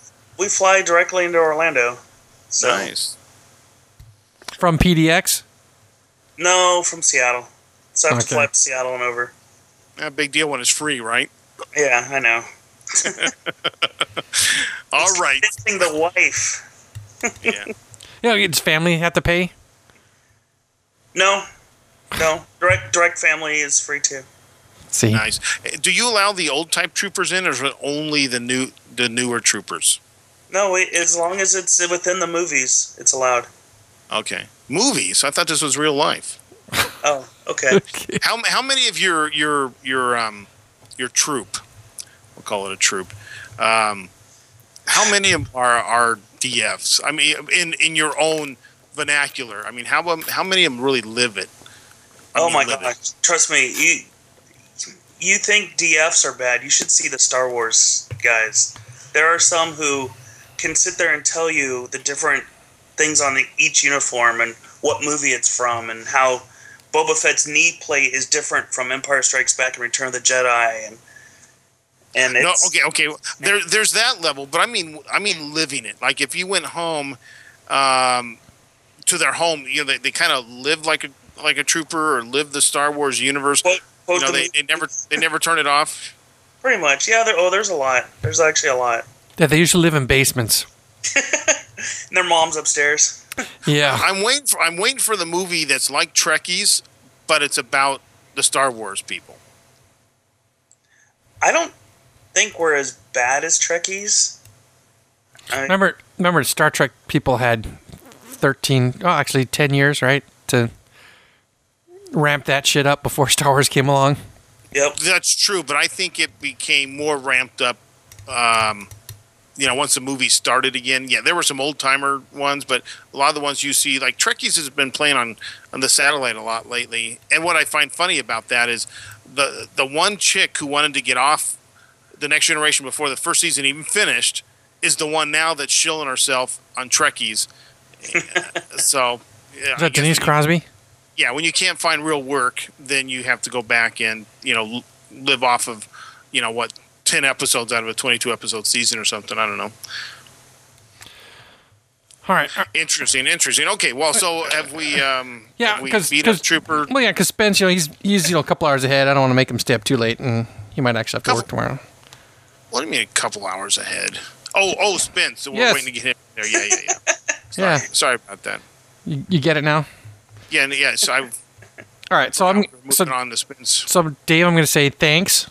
Well, thank you, Mike and Greg. Thanks for coming on. And thank you. What's your trooper number? TK834. Well, thank you, TK384, for your time. 834. Come on, you just said it. You can't repeat it back. Like it really matters. Live long and prosper, and thanks for coming on the show. By your command. All right, Dave, we'll talk to you later. All right. Bye. Bye. All right, so Spence, shut off, quiet your speakers because you're coming next. That was fun. Yeah, this is all turning out to be fun. Of course, it's all inside jokes. Yeah, the show for the people who aren't actually watch. Now, why is it that I keep seeing things from Jeff, but it doesn't show up in the list of viewers? But every now and then he posts. I don't know. I see him. Oh, okay. Wait, I just refreshed it and now it came back up. Right. Okay. So Spence is here. What's up? Spence, how you doing? Not too bad. All right. So I want to know. Inquiring minds. I want to know your very first trip to Disneyland. No. It was not your first trip to Disneyland. That was my third trip. Your third trip. First one when I was 3 or 4. Second one. Were you held by Walt Disney? I'm not that old. Yeah, wait. How old are you, Spence? 26. I'll be 27 next month. Freaking hairless embryo. Okay. Mike knows where I was going with that. Just kind of. Yes, I know. Long-time listeners know what you're talking about. Oh, that's funny. No. So 3 or 4, and then fall of 2007 with the wife. We just did kind of a trip down there when we realized that we were off on our own and we were making money and we could afford to make a trip. So we decided to go down to Disneyland. The good old days. And how long was that first trip? I think we flew in on a Tuesday and left on a Saturday. I think we had Tuesday through Friday in the parks. And you'd already been kind of like a Disney World regular at this point? Yeah, Spence's like child 6 or 7 bride? trips. What's this about Spence's Child bride. How How's much your younger wife? is she than you? She's 2 years younger than I am. Oh, Oh, okay. sweet. Well, they're That's both like- hairless embryos. I think a lot of times we get people think she's younger. Probably like your daughter. the worst offense. We were on our honeymoon on the Disney Cruise Line. We were on Castaway Cay, and it was early in the morning, and we were walking hand in hand. We were going over to rent a bike, and we get to the bikes, and you have to sign a waiver. And he said, "Okay, sign here, and then sign here for her." And it was like the minor sign away. I go, "Oh no, she's my wife." And the lady was apologizing. "Oh, I'm so sorry." And I thought it was so cute. Father and daughter walking hand in hand on the beach. Oh man! And how old were you at this point? 2007. So that's 3 years ago. I was 23 and she was 21. Wow. Yeah. I used to get carded when I was with Karen, a lot of years ago. I never got carded without her, but when I was with her, I'd get carded because they were carding her. Never quite got it. But there was one that's time pretty we cool. bought movie tickets and I just said 2 for whatever movie, and it was lower than I thought. I looked at the tickets after I got them. It was 1 adult and 1 child. Oh, gosh. I'm sure she enjoys that. If they're going to insult you, take it. When I got insulted at the drive-thru, I think I've talked about this, at El Pollo, and the guy said, I roll up to the window and says, "Oh, I didn't give you the senior discount." At that point, I'm like, screw you. I'm going to take it. I didn't say anything, like, whatever.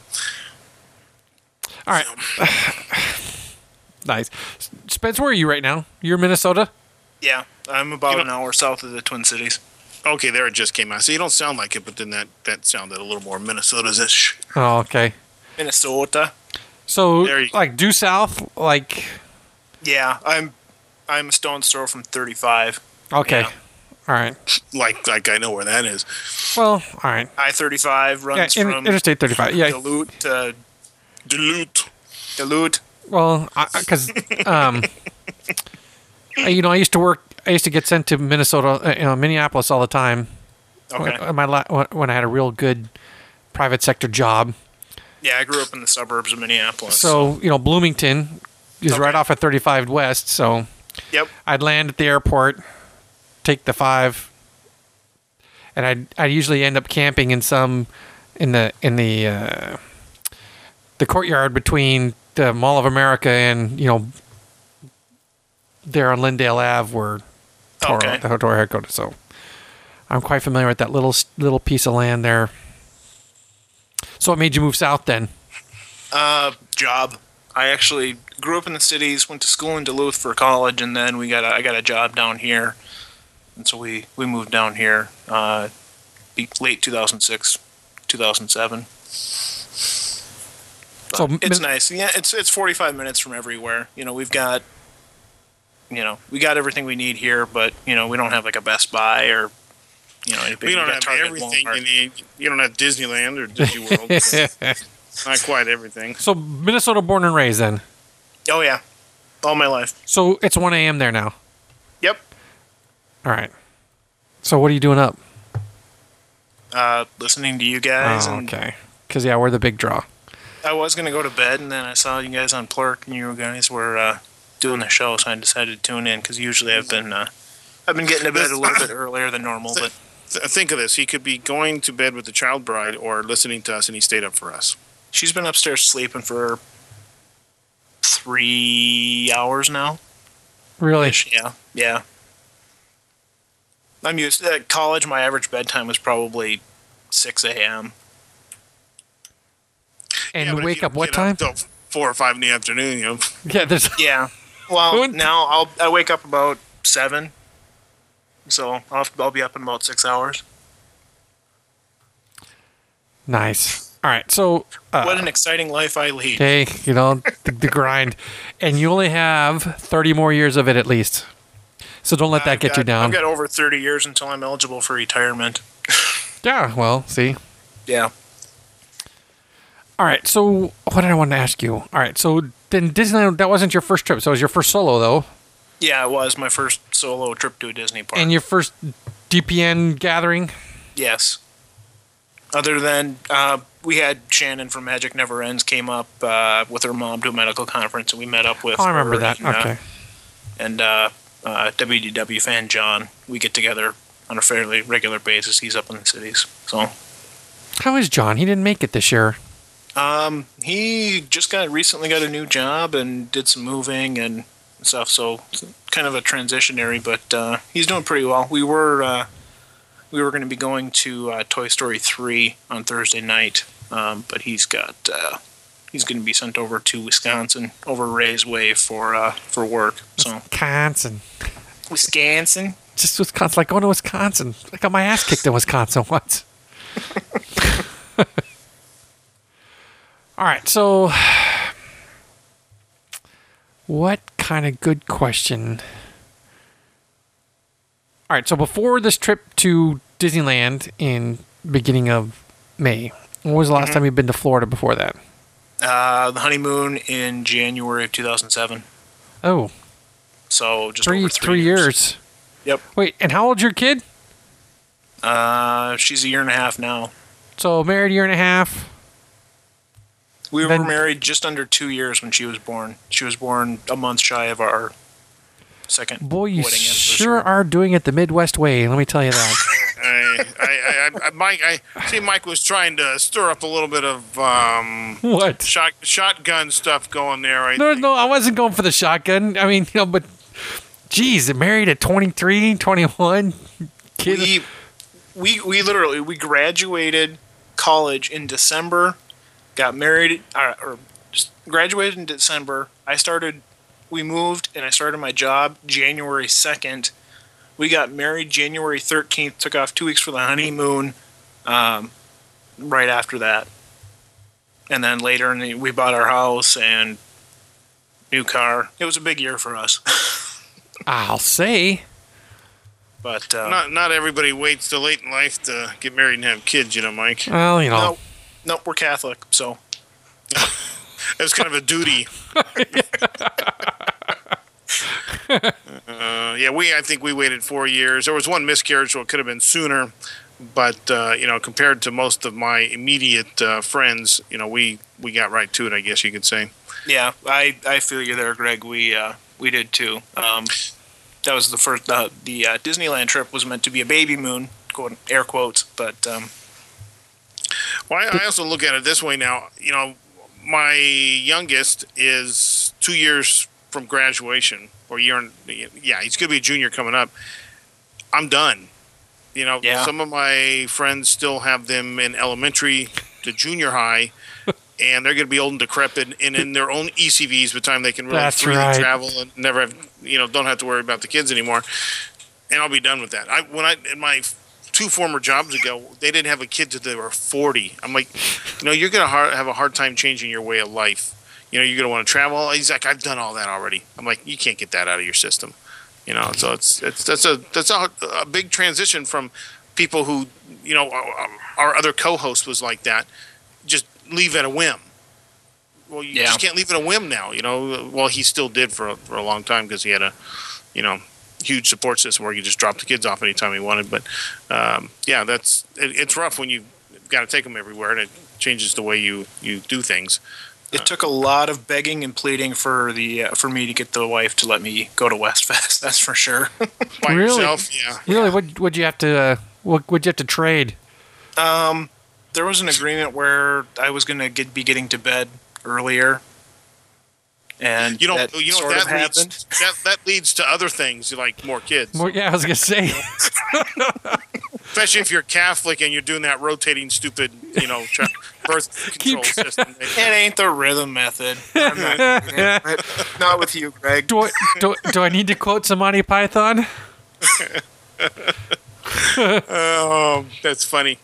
But yeah, that's just funny. That was that counted for my 19-year gap to Florida. We kept saying we wanted the kid to be old enough to realize they had been there, not just see pictures when they're 20 of when they were there at 3 and they remember nothing except being held by Walt Disney. So then the next kid came along. Okay, well, we got to wait till that one's old enough. Or, we didn't want to do this travel with a bunch of, especially like babies. And I got to the point when I worked at Disneyland for so long, I'd see people bring in babies that I swear shouldn't even be, seeing family yet. They're just too young to be exposed to, all the crap that's out there. And they're carrying them around probably one of the dirtiest places in the world. What, Anaheim? No, just, as clean as we think Disneyland is, when you've got people from all over the world touching and feeling, and same with Orlando. And some of them aren't bathing, right? Yeah. Wait, we're talking about Disneyland and not Mike's new job, right? Yes. What's my new job? The touching and feeling? Oh, the Honey's place. Okay. Yeah. So, I just why would you bring a child that young to the parks? I just damn, so we Jeff. kept waiting. So Sorry. What? You're looking at the Jeff, come to Texas, reproduce crotch fruit sans marriage. Damn. And then he's pulling prey. Very religious way to do it. Damn. Yeah. Sorry. It's funny. Anyway, so I understand the whole thing. So that's why we put off Florida. Now, we took them to Disneyland, but we could turn around and go home. The kids were not behaving, or it just didn't seem right. But we didn't take them in when they were babies. We waited a little bit. Not my oldest one, because I was working graveyard, kind of grew up going to the park. And when she was real young, we were still up north anyways in the Air Force. But, every day I was off, we'd probably go in, spend some time with the characters, maybe see a little show, and go home. So it was kind of nice. But the traveling thing just didn't happen. Yeah, we've got our plan. Well, I shouldn't say my plans right now are to bring her down, make a family trip out of it, go down to Disney World, just before her 3rd birthday. Yes, good. Seeing that we don't have to pay for tickets. That's right. I almost hate to say I did this for so long, but depending on your size, and I don't mean girth necessarily, but just, tall, wide shoulders, whatever, I was able to bring my kid in well past 3 by carrying him. Cheater. My dad did that with me. Yeah. I'd be 4 or 5. Oh, he's 3 or he's 2 or. Well, I found when kids were in strollers, the guest or the guest control people tend to ask, or the ticket takers. But when you're carrying them and they look small, they're not as quick to ask. Now, if they ask, I would say when I got closer to 4 or 5, I didn't do that. But 5? How does a 5-year-old pass for less than 3? Small ones. Now, my kids aren't really small, but I probably got away with it to close to 4. Then I felt guilty and thought I shouldn't be doing this. But I did do it for a while, because you're right. We grew up, and I can't remember. I think Florida had this for a while back in the 70s and 80s. A junior price, because I still don't think it's right to charge a 3-year-old full boat when they're not going to go on most things. They still have that, I believe, in Florida, because actually we had a ticket from when I was in the junior age, and we went back in 2000 and it had a few remaining days on it. They traded them 1 for 1 on the days and upgraded it to an adult, since it was still my ticket. Yeah, I don't look at that anymore. Yeah, so I don't know if they have the junior. I know we don't have the junior, and I think they really need to. Tigger Ray's saying no, they don't. They don't? That's what Tigger's saying, but he still likes that PVC boat and Fantasmic. So now I'm in the same boat. Pardon the pun. Have you seen Disneyland's Fantasmic? Yes, I'm. Ray mentioned my comment in the chat earlier that I like both aspects of it. I like the stadium feel of Fantasmic in Disney World. I like the mountain. In Disneyland, I haven't seen the new Dragon yet, because they had the freaking river drain when we were out there for West Fest. So I haven't seen the new Dragon, but the fiber optics on the Princess floats I thought was pretty cool. I don't. The Peter Pan segment is pretty cool. I don't like get all excited and get a UB over it, kind of like a lot of other people what? Do. UB. You weren't hanging out with the party girls at Westfest, were you? What's it? No. What's a UB? I'm not going to explain it. Come on, dude. What the hell? Unexpected boner. But, the whole thing with the Peter Pan segment, it's cool. I don't get super thrilled over it, but I like the ambiance of New Orleans Square, and I like it. I kind of like that it's in there. But see what I like is we use actual attraction vehicles as part of the show. Well, they seem more real life to me because they're large. They're actually made out of wood and planks, they're full scale. Yeah. They're this, they're that. Not made out of pipe. Yeah. I mean, they could have made a much better boat. They chose not to. True. I haven't seen the quotes about PVC and Steamboat Willie, but it looks more styled after Steamboat Willie. I know what you're laughing at, Mike. I just saw it too.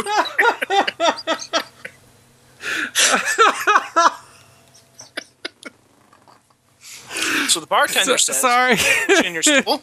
Damn, Matt. Oh shoot. That's funny. Does anyone want to read it? I'll read it. Okay, go ahead. By the Esquire, best way to prevent unwanted children. Shitcock.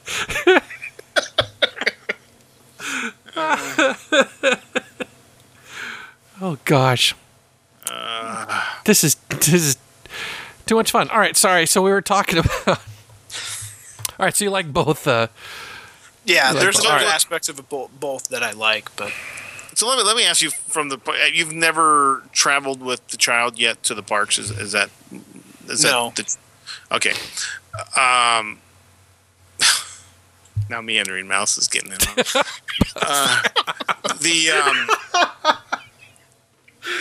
So you're fully prepared when you go when you and the prince or the child bride go. Child bride, nice.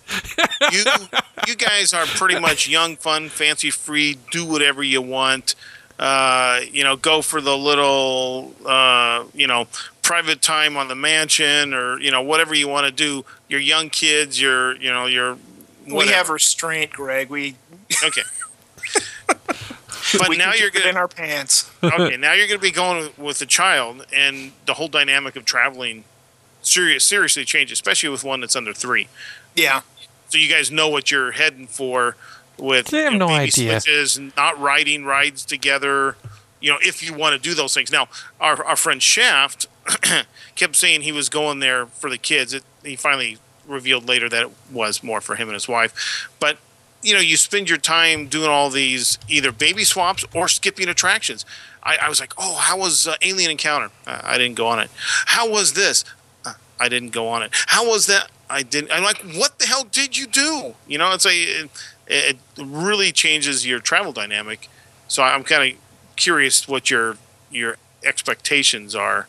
I'm thinking what's going to happen. I don't think we're going to be able to make a trip without my parents tagging along. Why is that? Is that another? They'll want to go for her first trip. Okay. All right. Okay. This is your parents or her parents? My parents. Her parents have never been down there. They're from way northern Minnesota, spitting distance from Canada. So they talk funny. I took my father-in-law on the light rail to the Twins game, the new stadium, and he thought the light rail was about the coolest thing ever. The what was? The light rail train. Oh, okay. The subway on the street kind of thing. Don't get me wrong, I love the guy. He's awesome, but I think and my goal is to get him down to Disney World. Him and my mother-in-law and my sisters-in-law, and but I think honestly, it would fuck his brain if he got down there and saw everything that was going on. Fireworks shows up here on the 4th of July for the most part are just fireworks going off. Like, get him down there and synchronize music to it. Oh my god, it just blow him away. I'm sorry. Jeff was saying it's hard to get a boner from Disney parks. He says, just not the place I want to be slapping it over. hidden Mickeys all up in the hotel room. Blah blah. Bah. Jeff, man, Yeah, I have to admit, like Vegas, I haven't seen any hotel rooms at Disney with the mirror on the ceiling. dude. Okay, Jeff's next. Fucker. I guess we need to tell the stories about all the funny things or wild things we've seen happen or heard happen at Disney. I mean, we've got a bunch of X-rated stories. You do more than I do. Oh, that's true. Yeah, that's true. Mostly me at what happens at Disney. Things you would never think of happening. That's anyway. So that's it. So you're good. No, it's not because you haven't cut your umbilical cord from your mom. It's just the parents want to go down for the kids' first trip, and I think they're big Disney World fans too, or Disney fans. Yeah, they were the ones that really, they took me as a kid several times, and oh, cool. Like theme parks and roller coaster and that sort of thing is something I connect with my dad, and so. Okay, so what I'm hearing is some built-in babysitting, so you'll get some Everest time in because the grandparents are going to want to spend some quality time with the grandchild, in the kiddie areas. Yeah. Cool. Damn, I wish I never had those kind of built-in travel, but then again, I don't want to travel with my parents or my in-laws. So, hey, one of our good trips at Disney World, I had my in-laws. Yes, I know you did. Yeah, you're a bigger man than I am. I could not do that. It worked out okay. Remember, I traveled across the country with my brother-in-law once, and it ended up being an okay trip, but I could not do it with the whole family. My mom. I couldn't drive to Florida. I know Ray drives, and some of the other people on the eastern coast drive down to Florida. It's not as far for them, but for Ray, I think he's nuts driving. I couldn't do it. I can fly.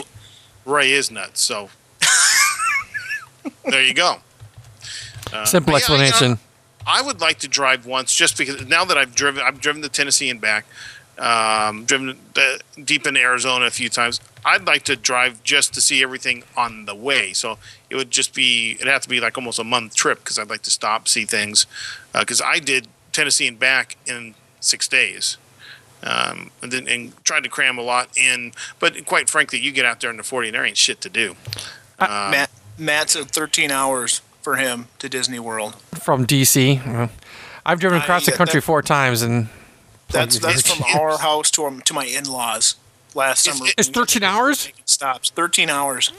It was like 12 to get up there. This year we did it. It was about 8.5. Yeah, Ray says 19 hours. We weren't making stops to breastfeed the baby. So you were? No, they weren't. Last year when it took like 12 hours, it did.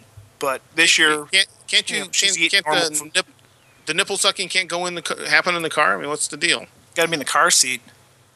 Oh, that's true. It's not like the good old days. We just let him roll around in the back of the station wagon like I did. Yeah, exactly. Or Mama goes in the back, and that's funny. But yeah, driving across country for us is like shit or Shinola. I mean, there's not a lot going on out off the 40 in Texas. We saw nothing but like a huge cross that seemed to not be connected with anything, just out there on the side of the road. The flattest, ugliest country I think I've ever seen happens to be the Panhandle of Texas, but I don't know. Arkansas wasn't too pretty. I mean, the people at the little mini stops and the fast food restaurants. Oh my God, get some false teeth or something. They scared me. She smiled and I'm like, oh my God. I was trying to contain my surprise. Yeah, it was kind of like seeing. What was it? What was that one with Jackie Chan and when they're the Rush Hour? Over to England? No. It's Shanghai Nights. It's Shanghai Nights, and they see the English girls, and she smiles. It was at that kind of moment. Arkansas was scary. Suicide was invented on Crossing Texas. Nice. All right, so Spence, do you have any more questions for Spence? Because, no, I think Spence is going to have a good time with built-in babysitting. Congratulations on your young bride and your young child, and have some fun down there. And your young self. Hopefully, you're not staying in the same room with the parents. At least get some, adjoining room. We haven't gotten that far in the planning, but I don't know. We'll see. All right, awesome. Cool. Spence, thanks for joining us. Thanks for having me on. Hey, it was fun, dude. A sense of humor about it all. Yes. we'll be talking. You can't laugh at yourself. What can you do? That's right. That's a good point. All right, dude. All right. Hey, see ya. See ya. Looks like Nick Monty finally, got out his drunken stupor and got on the out of his the drunken cast here. stupor. All right, we're at 2 hours. Do we want to take one more? Well, who do we want to take? Who wants to take us on? I guess All right. maybe. Oh yeah, because we've been really hard hitting. I still think my best time was with Disney Trooper. I really got some knowledge around that whole Trooper thing. Do you want to do it, Jeff? They want Jeff. Jeff, you ready, Mr. Houston? All right, here he goes. He says he's in. I'm in. I'm going in. I didn't tell you about our horrible Captain EO trip. This is while you're connecting with Jeff, I'll talk about it. Like I said, I went down to the park. The park hopping party dudes were there. It's part of the DPN. And Margaret Carey was hanging out with us, the Tinkerbell chick. She's like 81. Hey, Jeff, how's it going? So she's never seen Captain EO, so she wants to see Captain EO. So the whole group of us go over there, and we wait, and we get in there, and we're sitting down. She's sitting right next to me. She said a few things to me. I couldn't hear over the crowd, and I'm just like, yeah, okay, great. So I gotta say, the cast member getting everybody going was really hyping the crowd up. She's working the crowd, telling people how they should dance, and making some funny noises. I got it all recorded. So just about the point where they're going to do the first musical number, a little before that, the right camera started to fade in and out, and you wouldn't see anything out of your right eye. It was really odd. And the funny part was some people would take their glasses off, and they're looking at their glasses like there's something wrong with the 3D glasses, not the film. And then the film just turned off, but the music kept going and the floor kept shaking. So all you can see across the whole theater, all these people bouncing around, and the music's going. So that, of course, I turned the video part of my camera on at that point, and started taping this, and it kept going. People were getting into it, and after about 2 or 3 minutes of this, and they got into the part where the song kind of ends, but there's a lot of music still going on. The guys with the whips, and Michael's getting into it and all that with the whips. About that time, they finally just shut the music and everything off and apologized, and everybody started saying, "Boo, boo!" Like let it go. We want to hear the rest of it. But it was kind of funny. So Margaret Carey, Tinkerbell, still has not seen Captain EO, but I have to say that was one of the best performances of Captain EO I've ever seen. Because you lost 3 minutes of the film. Because it shut off and I didn't have to see it all. Yeah. But you still got the violation of being bounced, right? Oh yeah, I still say they should have put that in the theater for Bug's Life, because then it would have been more authentic for Michael. So Jeff, how you been, dude? Oh, hanging in there. Hanging in there. You and your freaking little chat thing's making me laugh. How's the small version of you doing? Oh, he's doing great, man. Doing really good. The small version. Yeah, it's a trip. He's walking now, so he'll just be like, Woohoo, lock everything up, dude. Yeah, I'll just be like sitting there, and this drunk midget will walk by. I'm like, what the hell? It's really odd. I'm still getting used to it, so, Cool. Yeah. So, it was nice to see you shed the hermit life and, come visit some people. Dude, that was amazing. It was crazy. Like, for the first, full 2 days, I don't think I got on 2 or 3 things. I was just so busy just hanging out with people and kind of reconnecting. I mean, hell, I hadn't been there on the West Coast for 2 years. So it was awesome, man. I really had a good time. So, yeah, that was, it was crazy. It's like being really makes you, yeah, well, it makes you appreciate the park a little bit more, like, because I used to go, 3-4 times a year.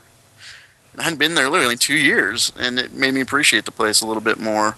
And literally by, the third day, when I had been on a total of 6 rides, that's when I start getting really annoyed. I was like, I haven't been here in 2 years, and I haven't gotten on anything.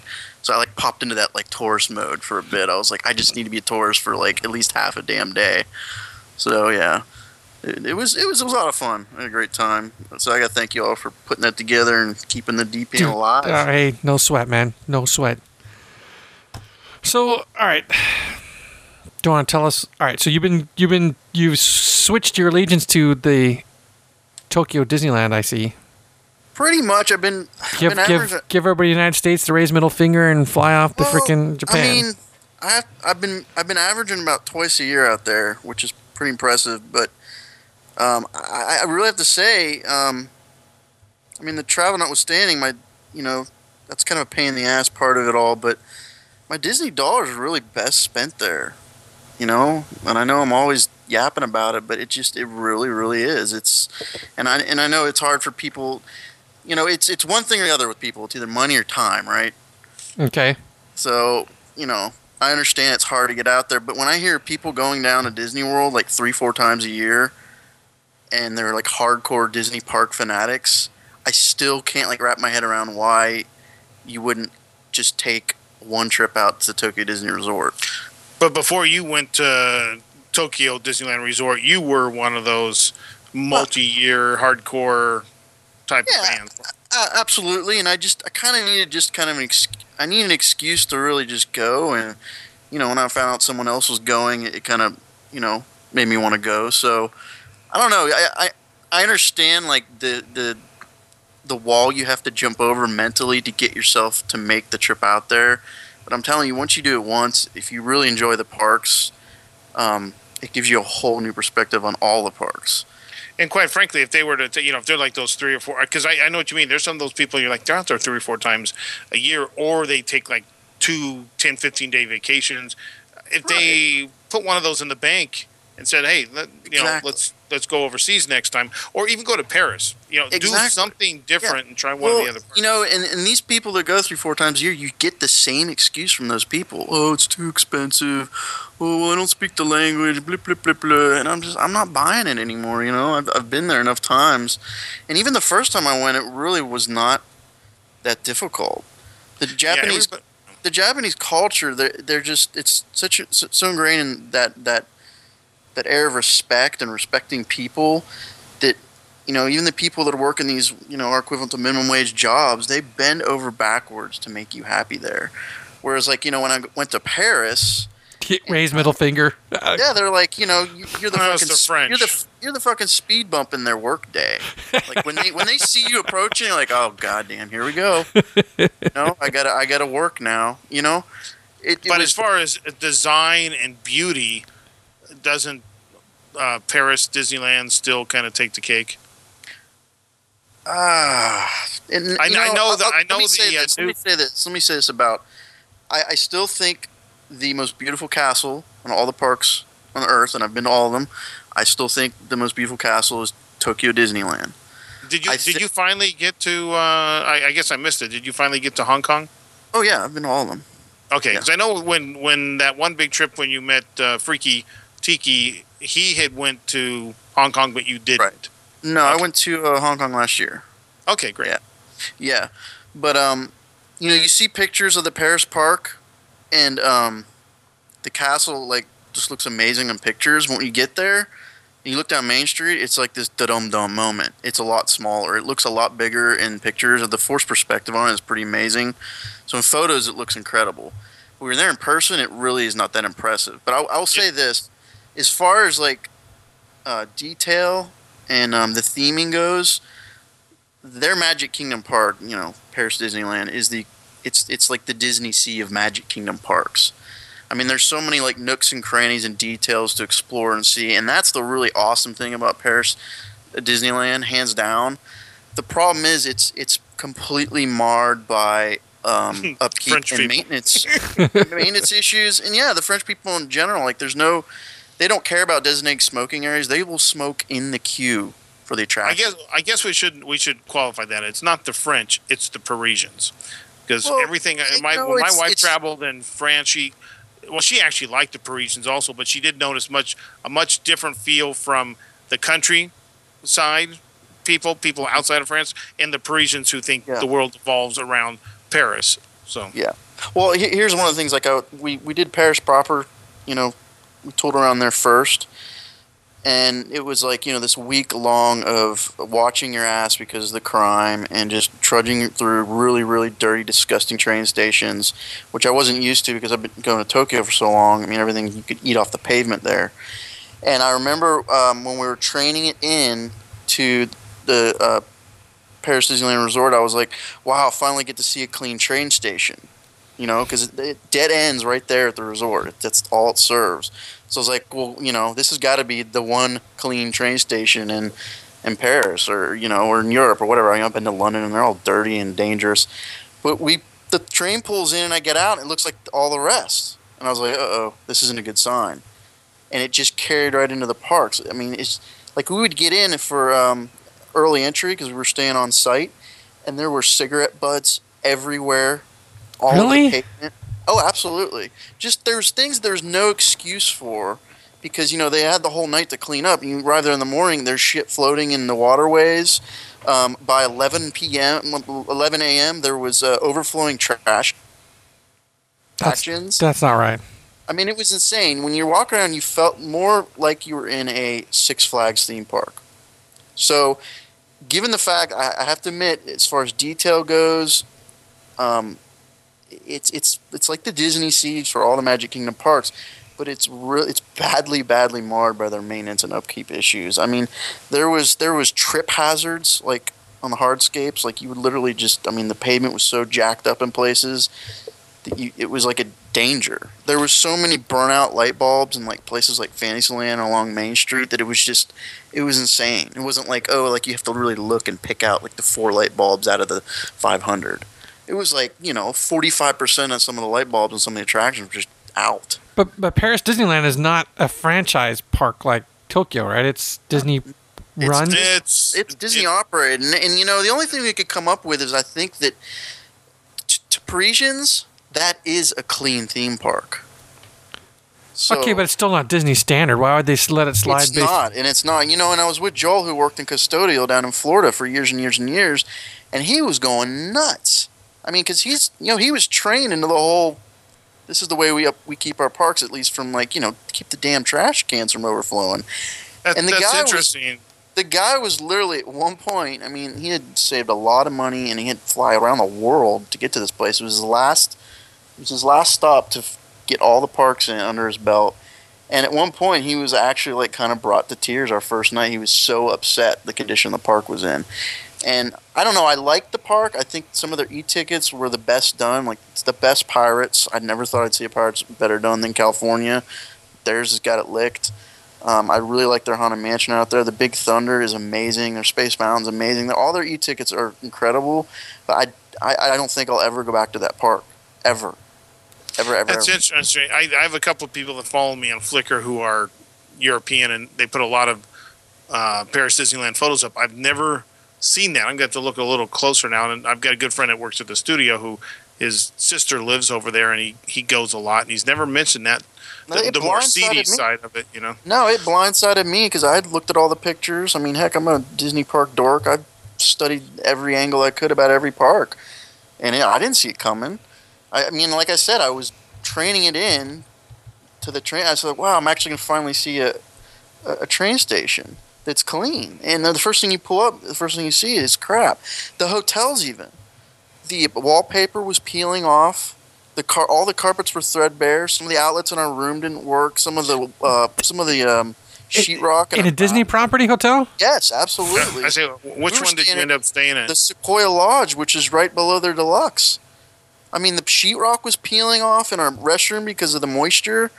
It wasn't tended to. The threadbare carpet, wallpaper, paint. I mean, it was insane. Everything about the resort is it's disgusting. Now, I'm not sure, because after a while, they did sell off some of the hotels, and they're not operated by Disney anymore. I'm pretty sure Sequoia Lodge out there is Disney operated. Yeah. I'm not sure. It's appalling, man. I mean, talk about bad. And I get pretty fed up with Florida too, because I think California's upkeep is a lot better than Florida's, and I'd get pretty down on Florida. But I went to Paris, I was like, wow, this makes Florida look immaculate. Just to be clear, Euro Disneyland is operated by a French company, Euro Disney SCA. I do know they've got other investors, but I think Disney still owns the largest majority of share in it. So, I mean, we know Oriental Land Company, they wholly operate the parks, and they just license from Disney. And, of course, the Imagineers and everything, they design everything. But as far as park ops goes, it's and budgeting, everything else, all from OC. I think it's Disney's. Yeah, I think it's Disney's French company. I'm air quoting, but I do know that they have other large investors, and Disney's percentage of ownership has decreased some over the years. But they're still operating the place. That's the key here, right? If this company, and I'd have to look it up, Euro Disney SCA, if they are, let's see. It says SCA owns and operates Disneyland Paris. 39.78% of shares are held by the Walt Disney Company, 10% by some Saudi prince, and 50% by other shareholders. So then doesn't sound like it's a Disney company. I don't know. Well, however it is, it's very upsetting because when you look at the park, the amount of love that went into the design and the theming of that park, it's insane. And then to see it not kept up, it's been crapped on. It has been crapped on. I still just say my Disney dollars are just best spent at Tokyo Disney Resort. I think everything runs perfectly there. It's perfectly clean. I think the crowd control there is great. I think cast members are amazing. The attractions are top notch. You know, Disney Sea is the park. It's just incredible. You don't even have to get on a ride when you're at Disney Sea. Just walking around and looking around it's incredible. But for those who want to see Tokyo to play in, man, it's just a great place to go. But for those who want to see all parks, you wouldn't suggest people not go to Paris, Disneyland. No, not at all, not at all. It's just I have no desire to ever really go back. I just don't. Okay. I'm glad I went, but yeah, and you know, here's the funny: the cleanest park, and I don't know if this is because it's just new, is Hong Kong, but it was so clean in Hong Kong that it was creepy. Like it's hard to explain. Like walking down Main Street, it was like it don't look right. It's like that scene out of the very first Shrek movie where they're walking down. It's quiet, too quiet. You know, and it was like clean. You should almost spill some popcorn just to see what happens. There's something just weird about that park. It was really weird. Now, to give people, and I looked it up real quick because I had never really thought about this, and you said the Chateau de la Belle or Belle Bois or whatever their hotel or their freaking castle is called. It's only 167 feet. Now that sounds tall. Only the Cinderella castles are 189. And I think the Matterhorn is 181. To give you an idea of size, so it is a little shorter. Yeah, it is shorter, but here's a question I have. If you look at the pictures, it's kind of built up on a little hill. So I wonder is that from like the hardscape where you can stand as a guest up to the top, or is that from the base of the castle? I don't know how to figure that out. It doesn't say, but isn't part of the castle reach all the way down to the drawbridge, and part of it is up on the hill? Because I'm looking at the artist's conception, and you know the towers go down below the bridge almost to the water, and then there's a side of it where the it extends out. The grass runs up to the So as far as the castles go, it's a really cool castle because other than it just being kind of the weenie for the park, it's actually it's a very interactive castle. You can explore through it now, like the one like they have Disneyland now, which is my first time to see that. I thought it was really neat. But you can do all that, and they also have like the basement with the audio animatronic dragon down there, which is really nice. Is it still working? Is it still functional? It actually works. I was surprised. It actually does work. But I mean, it's a really neat castle. But I think it was like the two things that I was really shocked.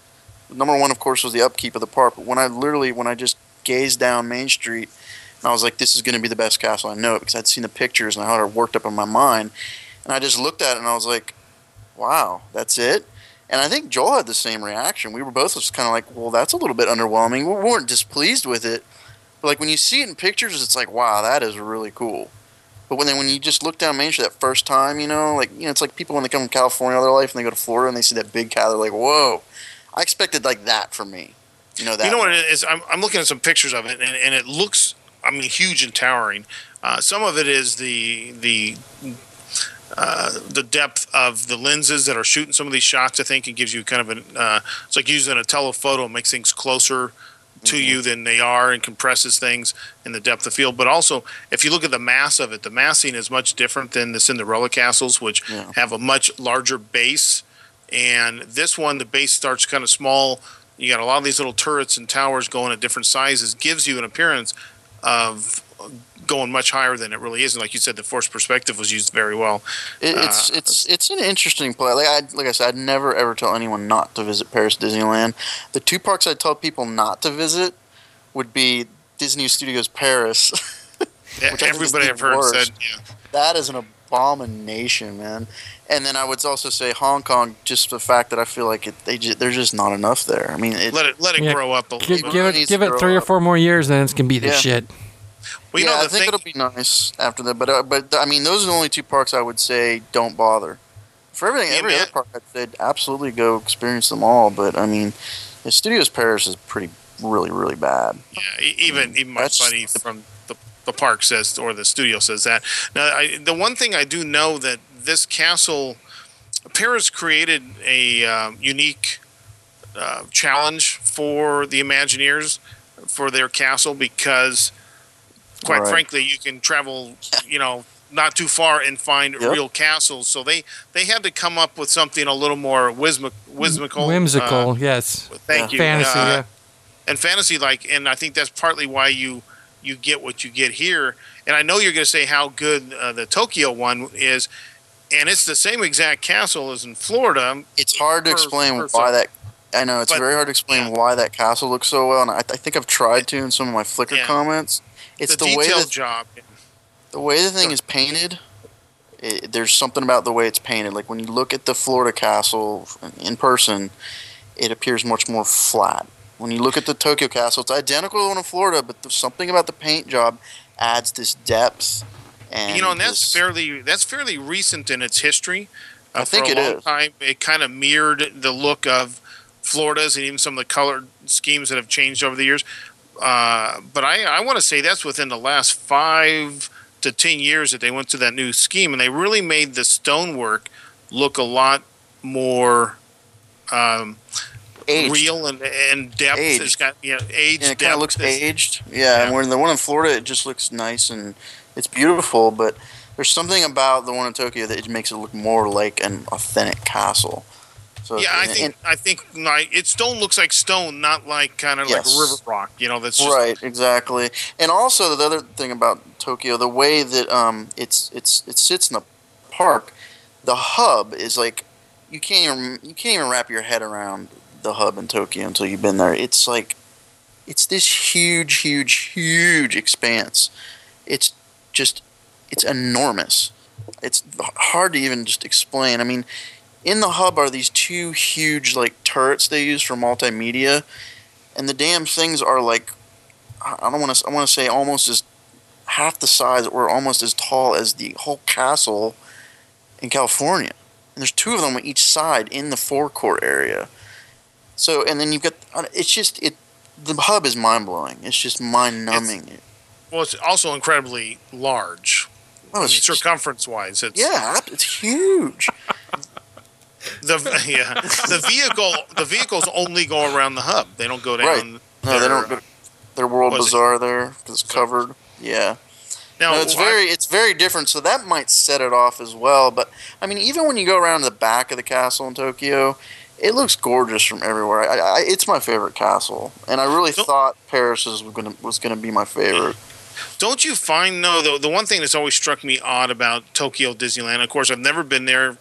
I've talked about my chances of getting there, and the wife not really being interested when I was in the Air Force and could fly for $5. Is the arrangement of the park? Some of the things don't seem like they're located properly and have a weird relationship to things around them. Like where a Pirates is or a Haunted Mansion is. Haunted Mansion sits right by Dumbo. That's the craziest thing. Not right at all. But until they put in that thing in between Small World and the mansion, you could literally probably get them both in the same picture. It's got some odd relationships where where things go. One of my sponsors just got back. We did a big long show. I don't know if you listened to it. He had some interesting thoughts of between the two parks over there too, and it was kind of, I don't know, refreshing to hear a couple of views, because I've always looked at this park as just being oddly arranged, like where the rocket jets are, for example. Yeah. The way Space Mountain kind of has a ramp like our Disneyland one used to, but it seems to be kind of like dislocated from the rest of the buildings, where almost all of the Space Mountains we're used to here on this continent somehow have a connection, either by a people mover, by the complexes around them. And this one just kind of sets out there. Yeah, I'll give you that. There are some areas of the park where things kind of fall off a little bit, but there are so many areas of the park where it just works. But there are, out of all the Magic Kingdom parks, that one's definitely a little odd. But here's the funny thing: if you spend enough time in Tokyo, that's the thing about Tokyo. Like, it fits with Tokyo because there's just things about Tokyo that are just freaking quote odd. Okay, so this disjointed American look at it is probably. It probably works for them. I think it does. Yeah, it really does. It just there's a lot of quirky things to me, which kind of makes the whole atmosphere of being over there in Tokyo. It's I don't know. I dig it. So that kind of falls into place with everything else. But I mean, as a whole though, the resort is it's such a pleasure to be at. It really is, and it's cheap, man. You can get like a 4-day park hopper for like $130, $140. Now, my sponsor, and it sounds like you have the same feeling, the language wasn't really an issue. No, not really. Not at all. Absolutely not. No. So those people who are afraid of that shouldn't be afraid of it. No, it shouldn't. And cost should not really be an issue. I mean, I know airfare is kind of steep right now, but like I said, if you can go to Florida 2 or 3 times a year, you can definitely experience Tokyo Disney once. And I think if you're really a Disney park fanatic and you spend that much time and money going to the domestic parks, I think you owe it to yourself just to go see how they do it out there once, because it's incredible. The place takes your breath away. It's really cool. And let's be realistic. Some of these, and I'm broad brushing here, but some of these people that go 2, 3, 4 times a year don't exactly spend that much time in the parks either. Some of these guys have like travel routines where, they hang out here, or it's not in the park every day doing it all. Like after I saw some of these people that go to the campground and set up their Christmas lights and all their Christmas decorations, and they hang around in the campground all day. I could find campgrounds to do the same thing for and a lot less money. Yeah. So I don't know. I'm the type that likes to be in the park most of the time, or in a restaurant, or doing something immersed in the hotel. Yeah, the hotel is for sleeping at night. Or a quick nookie in the afternoon, whatever, but it's not really for spending a lot of time in. I don't even like to use the pools, It's like, get me in the park, Yeah, no, I'm the same. I like being in the parks. I really don't. The resort doesn't do it for me, but yeah. They're also planning a 3rd gate for Tokyo. Do you have any idea what it's supposed to be? Well, no, everyone's hoping it's not going to be a film park, because that would just fail. I'm hoping it's going to be, I think what would fit out there would be air, land, sea, air. So you don't think that since the Japanese seem to be real big into the cinema, that they would embrace a film park? I don't think, in my opinion, all those studio parks are just big financial cop-outs. It's just easy to open them up. I mean, if you look at Studios Paris, it's complete just financial cop-out. That was just to get another gate in there. It's the cheapest, easiest way to do it, and it's just, that is the epitome of, I don't like studio parks. Yeah, though I've heard there's 1 or 2 decent rides in the Paris one. Overall, the park really blows. Oh, it's awful. You can throw, literally, I'm not exaggerating, if you stood on one side of it, you could throw a rock from one side to the other. Now, you can look across the whole thing. It's crazy. It's so just... I think, I really think that Florida's attempt, the reason they opened it, other than trying to beat Universal, it had good intentions, but they didn't stick with it. Yeah, they didn't have the cojones to try to keep it going and bring new things in. It just turned into a theme park, which then lost its appeal as the movie industry type thing. It's a shame, because I really like the Hollywood, the studios in Florida. I really like walking into that park, just going down Hollywood Boulevard, and I like the way it feels.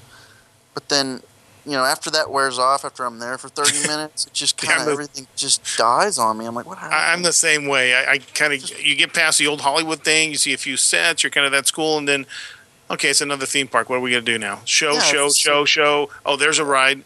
Another show. There's a ride. Yeah. The shows aren't that good.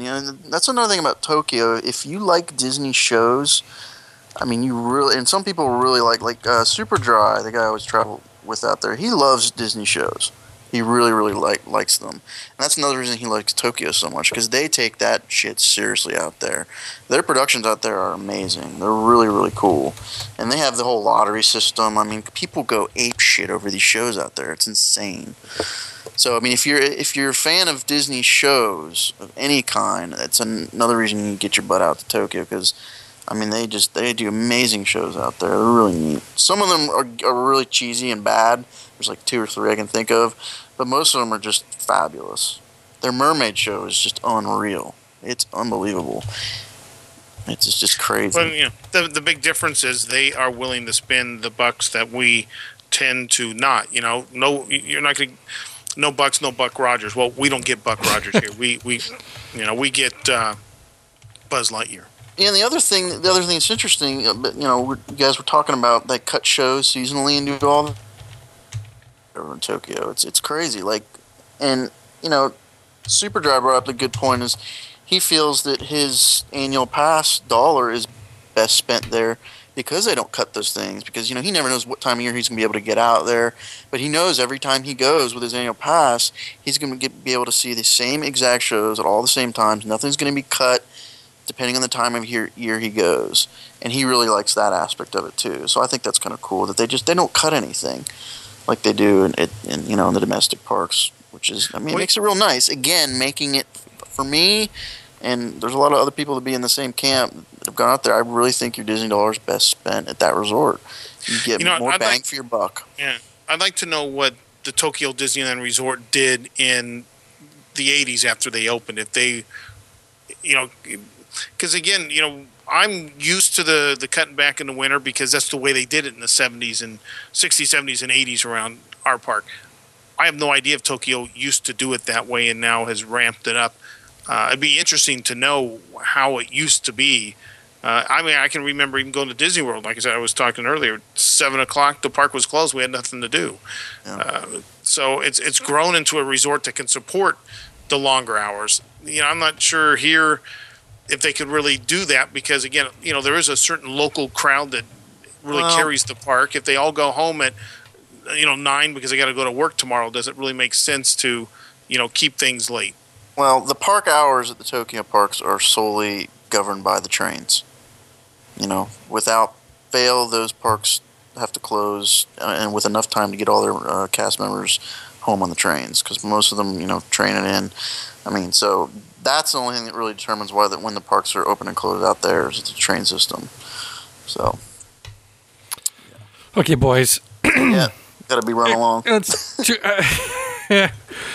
Jeff, thank you very, very much. Hey, thanks for having me on. It's been forever since I've been on the show, and I really enjoyed you guys streaming. It's been a lot of fun because I live like a vampire, and I'll just pop Facebook and see you guys running. I mean, it's always a lot of fun. So thanks for having me, and thanks for streaming. Hey, the pleasure's all ours. Awesome. All right, dude. We'll talk to you soon, yeah? Yeah, absolutely. All righty. Take it easy. Bye. All right. Pasty white vampire boy. Yeah. All right, dude. Let's wrap this up. That's easy to say for somebody who walks in around in a white, plastic suit. What are you talking about? Okay, Disney Trooper. Okay, I caught it. Yeah. Pasty white vampire suit. Yeah, you got it now. Yeah. All right. All right. Well, dude, that was kind of fun. Yeah, it was. I think still the highlight of other than talking about the Tokyo Resort, I really would love to get over there. Is I think Disney Trooper, the whole. You like learning about the Star Wars stuff? Did you? Yeah, well, fun for you. You have to be able to get in it and talk like you're there, make it real for people, and I think that was one of the highlights of the show. Not to put down like Ray in the crappy PVC boat or anything like that, but awesome. The nice thing about Trooper was he was able to just like jump right in and let it play off of him and go on with it. That's always a fun thing.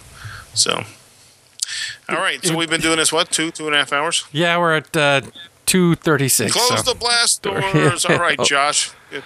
All right. So, yeah, this was cool. This was fun. I don't know if we can take calls every week, but we can definitely we're getting into the. To be honest, I'm not even sure. Is this show really worth even releasing as a regular podcast? It seemed more like a. Are you saying our entire audience already heard it? Is that what you're saying?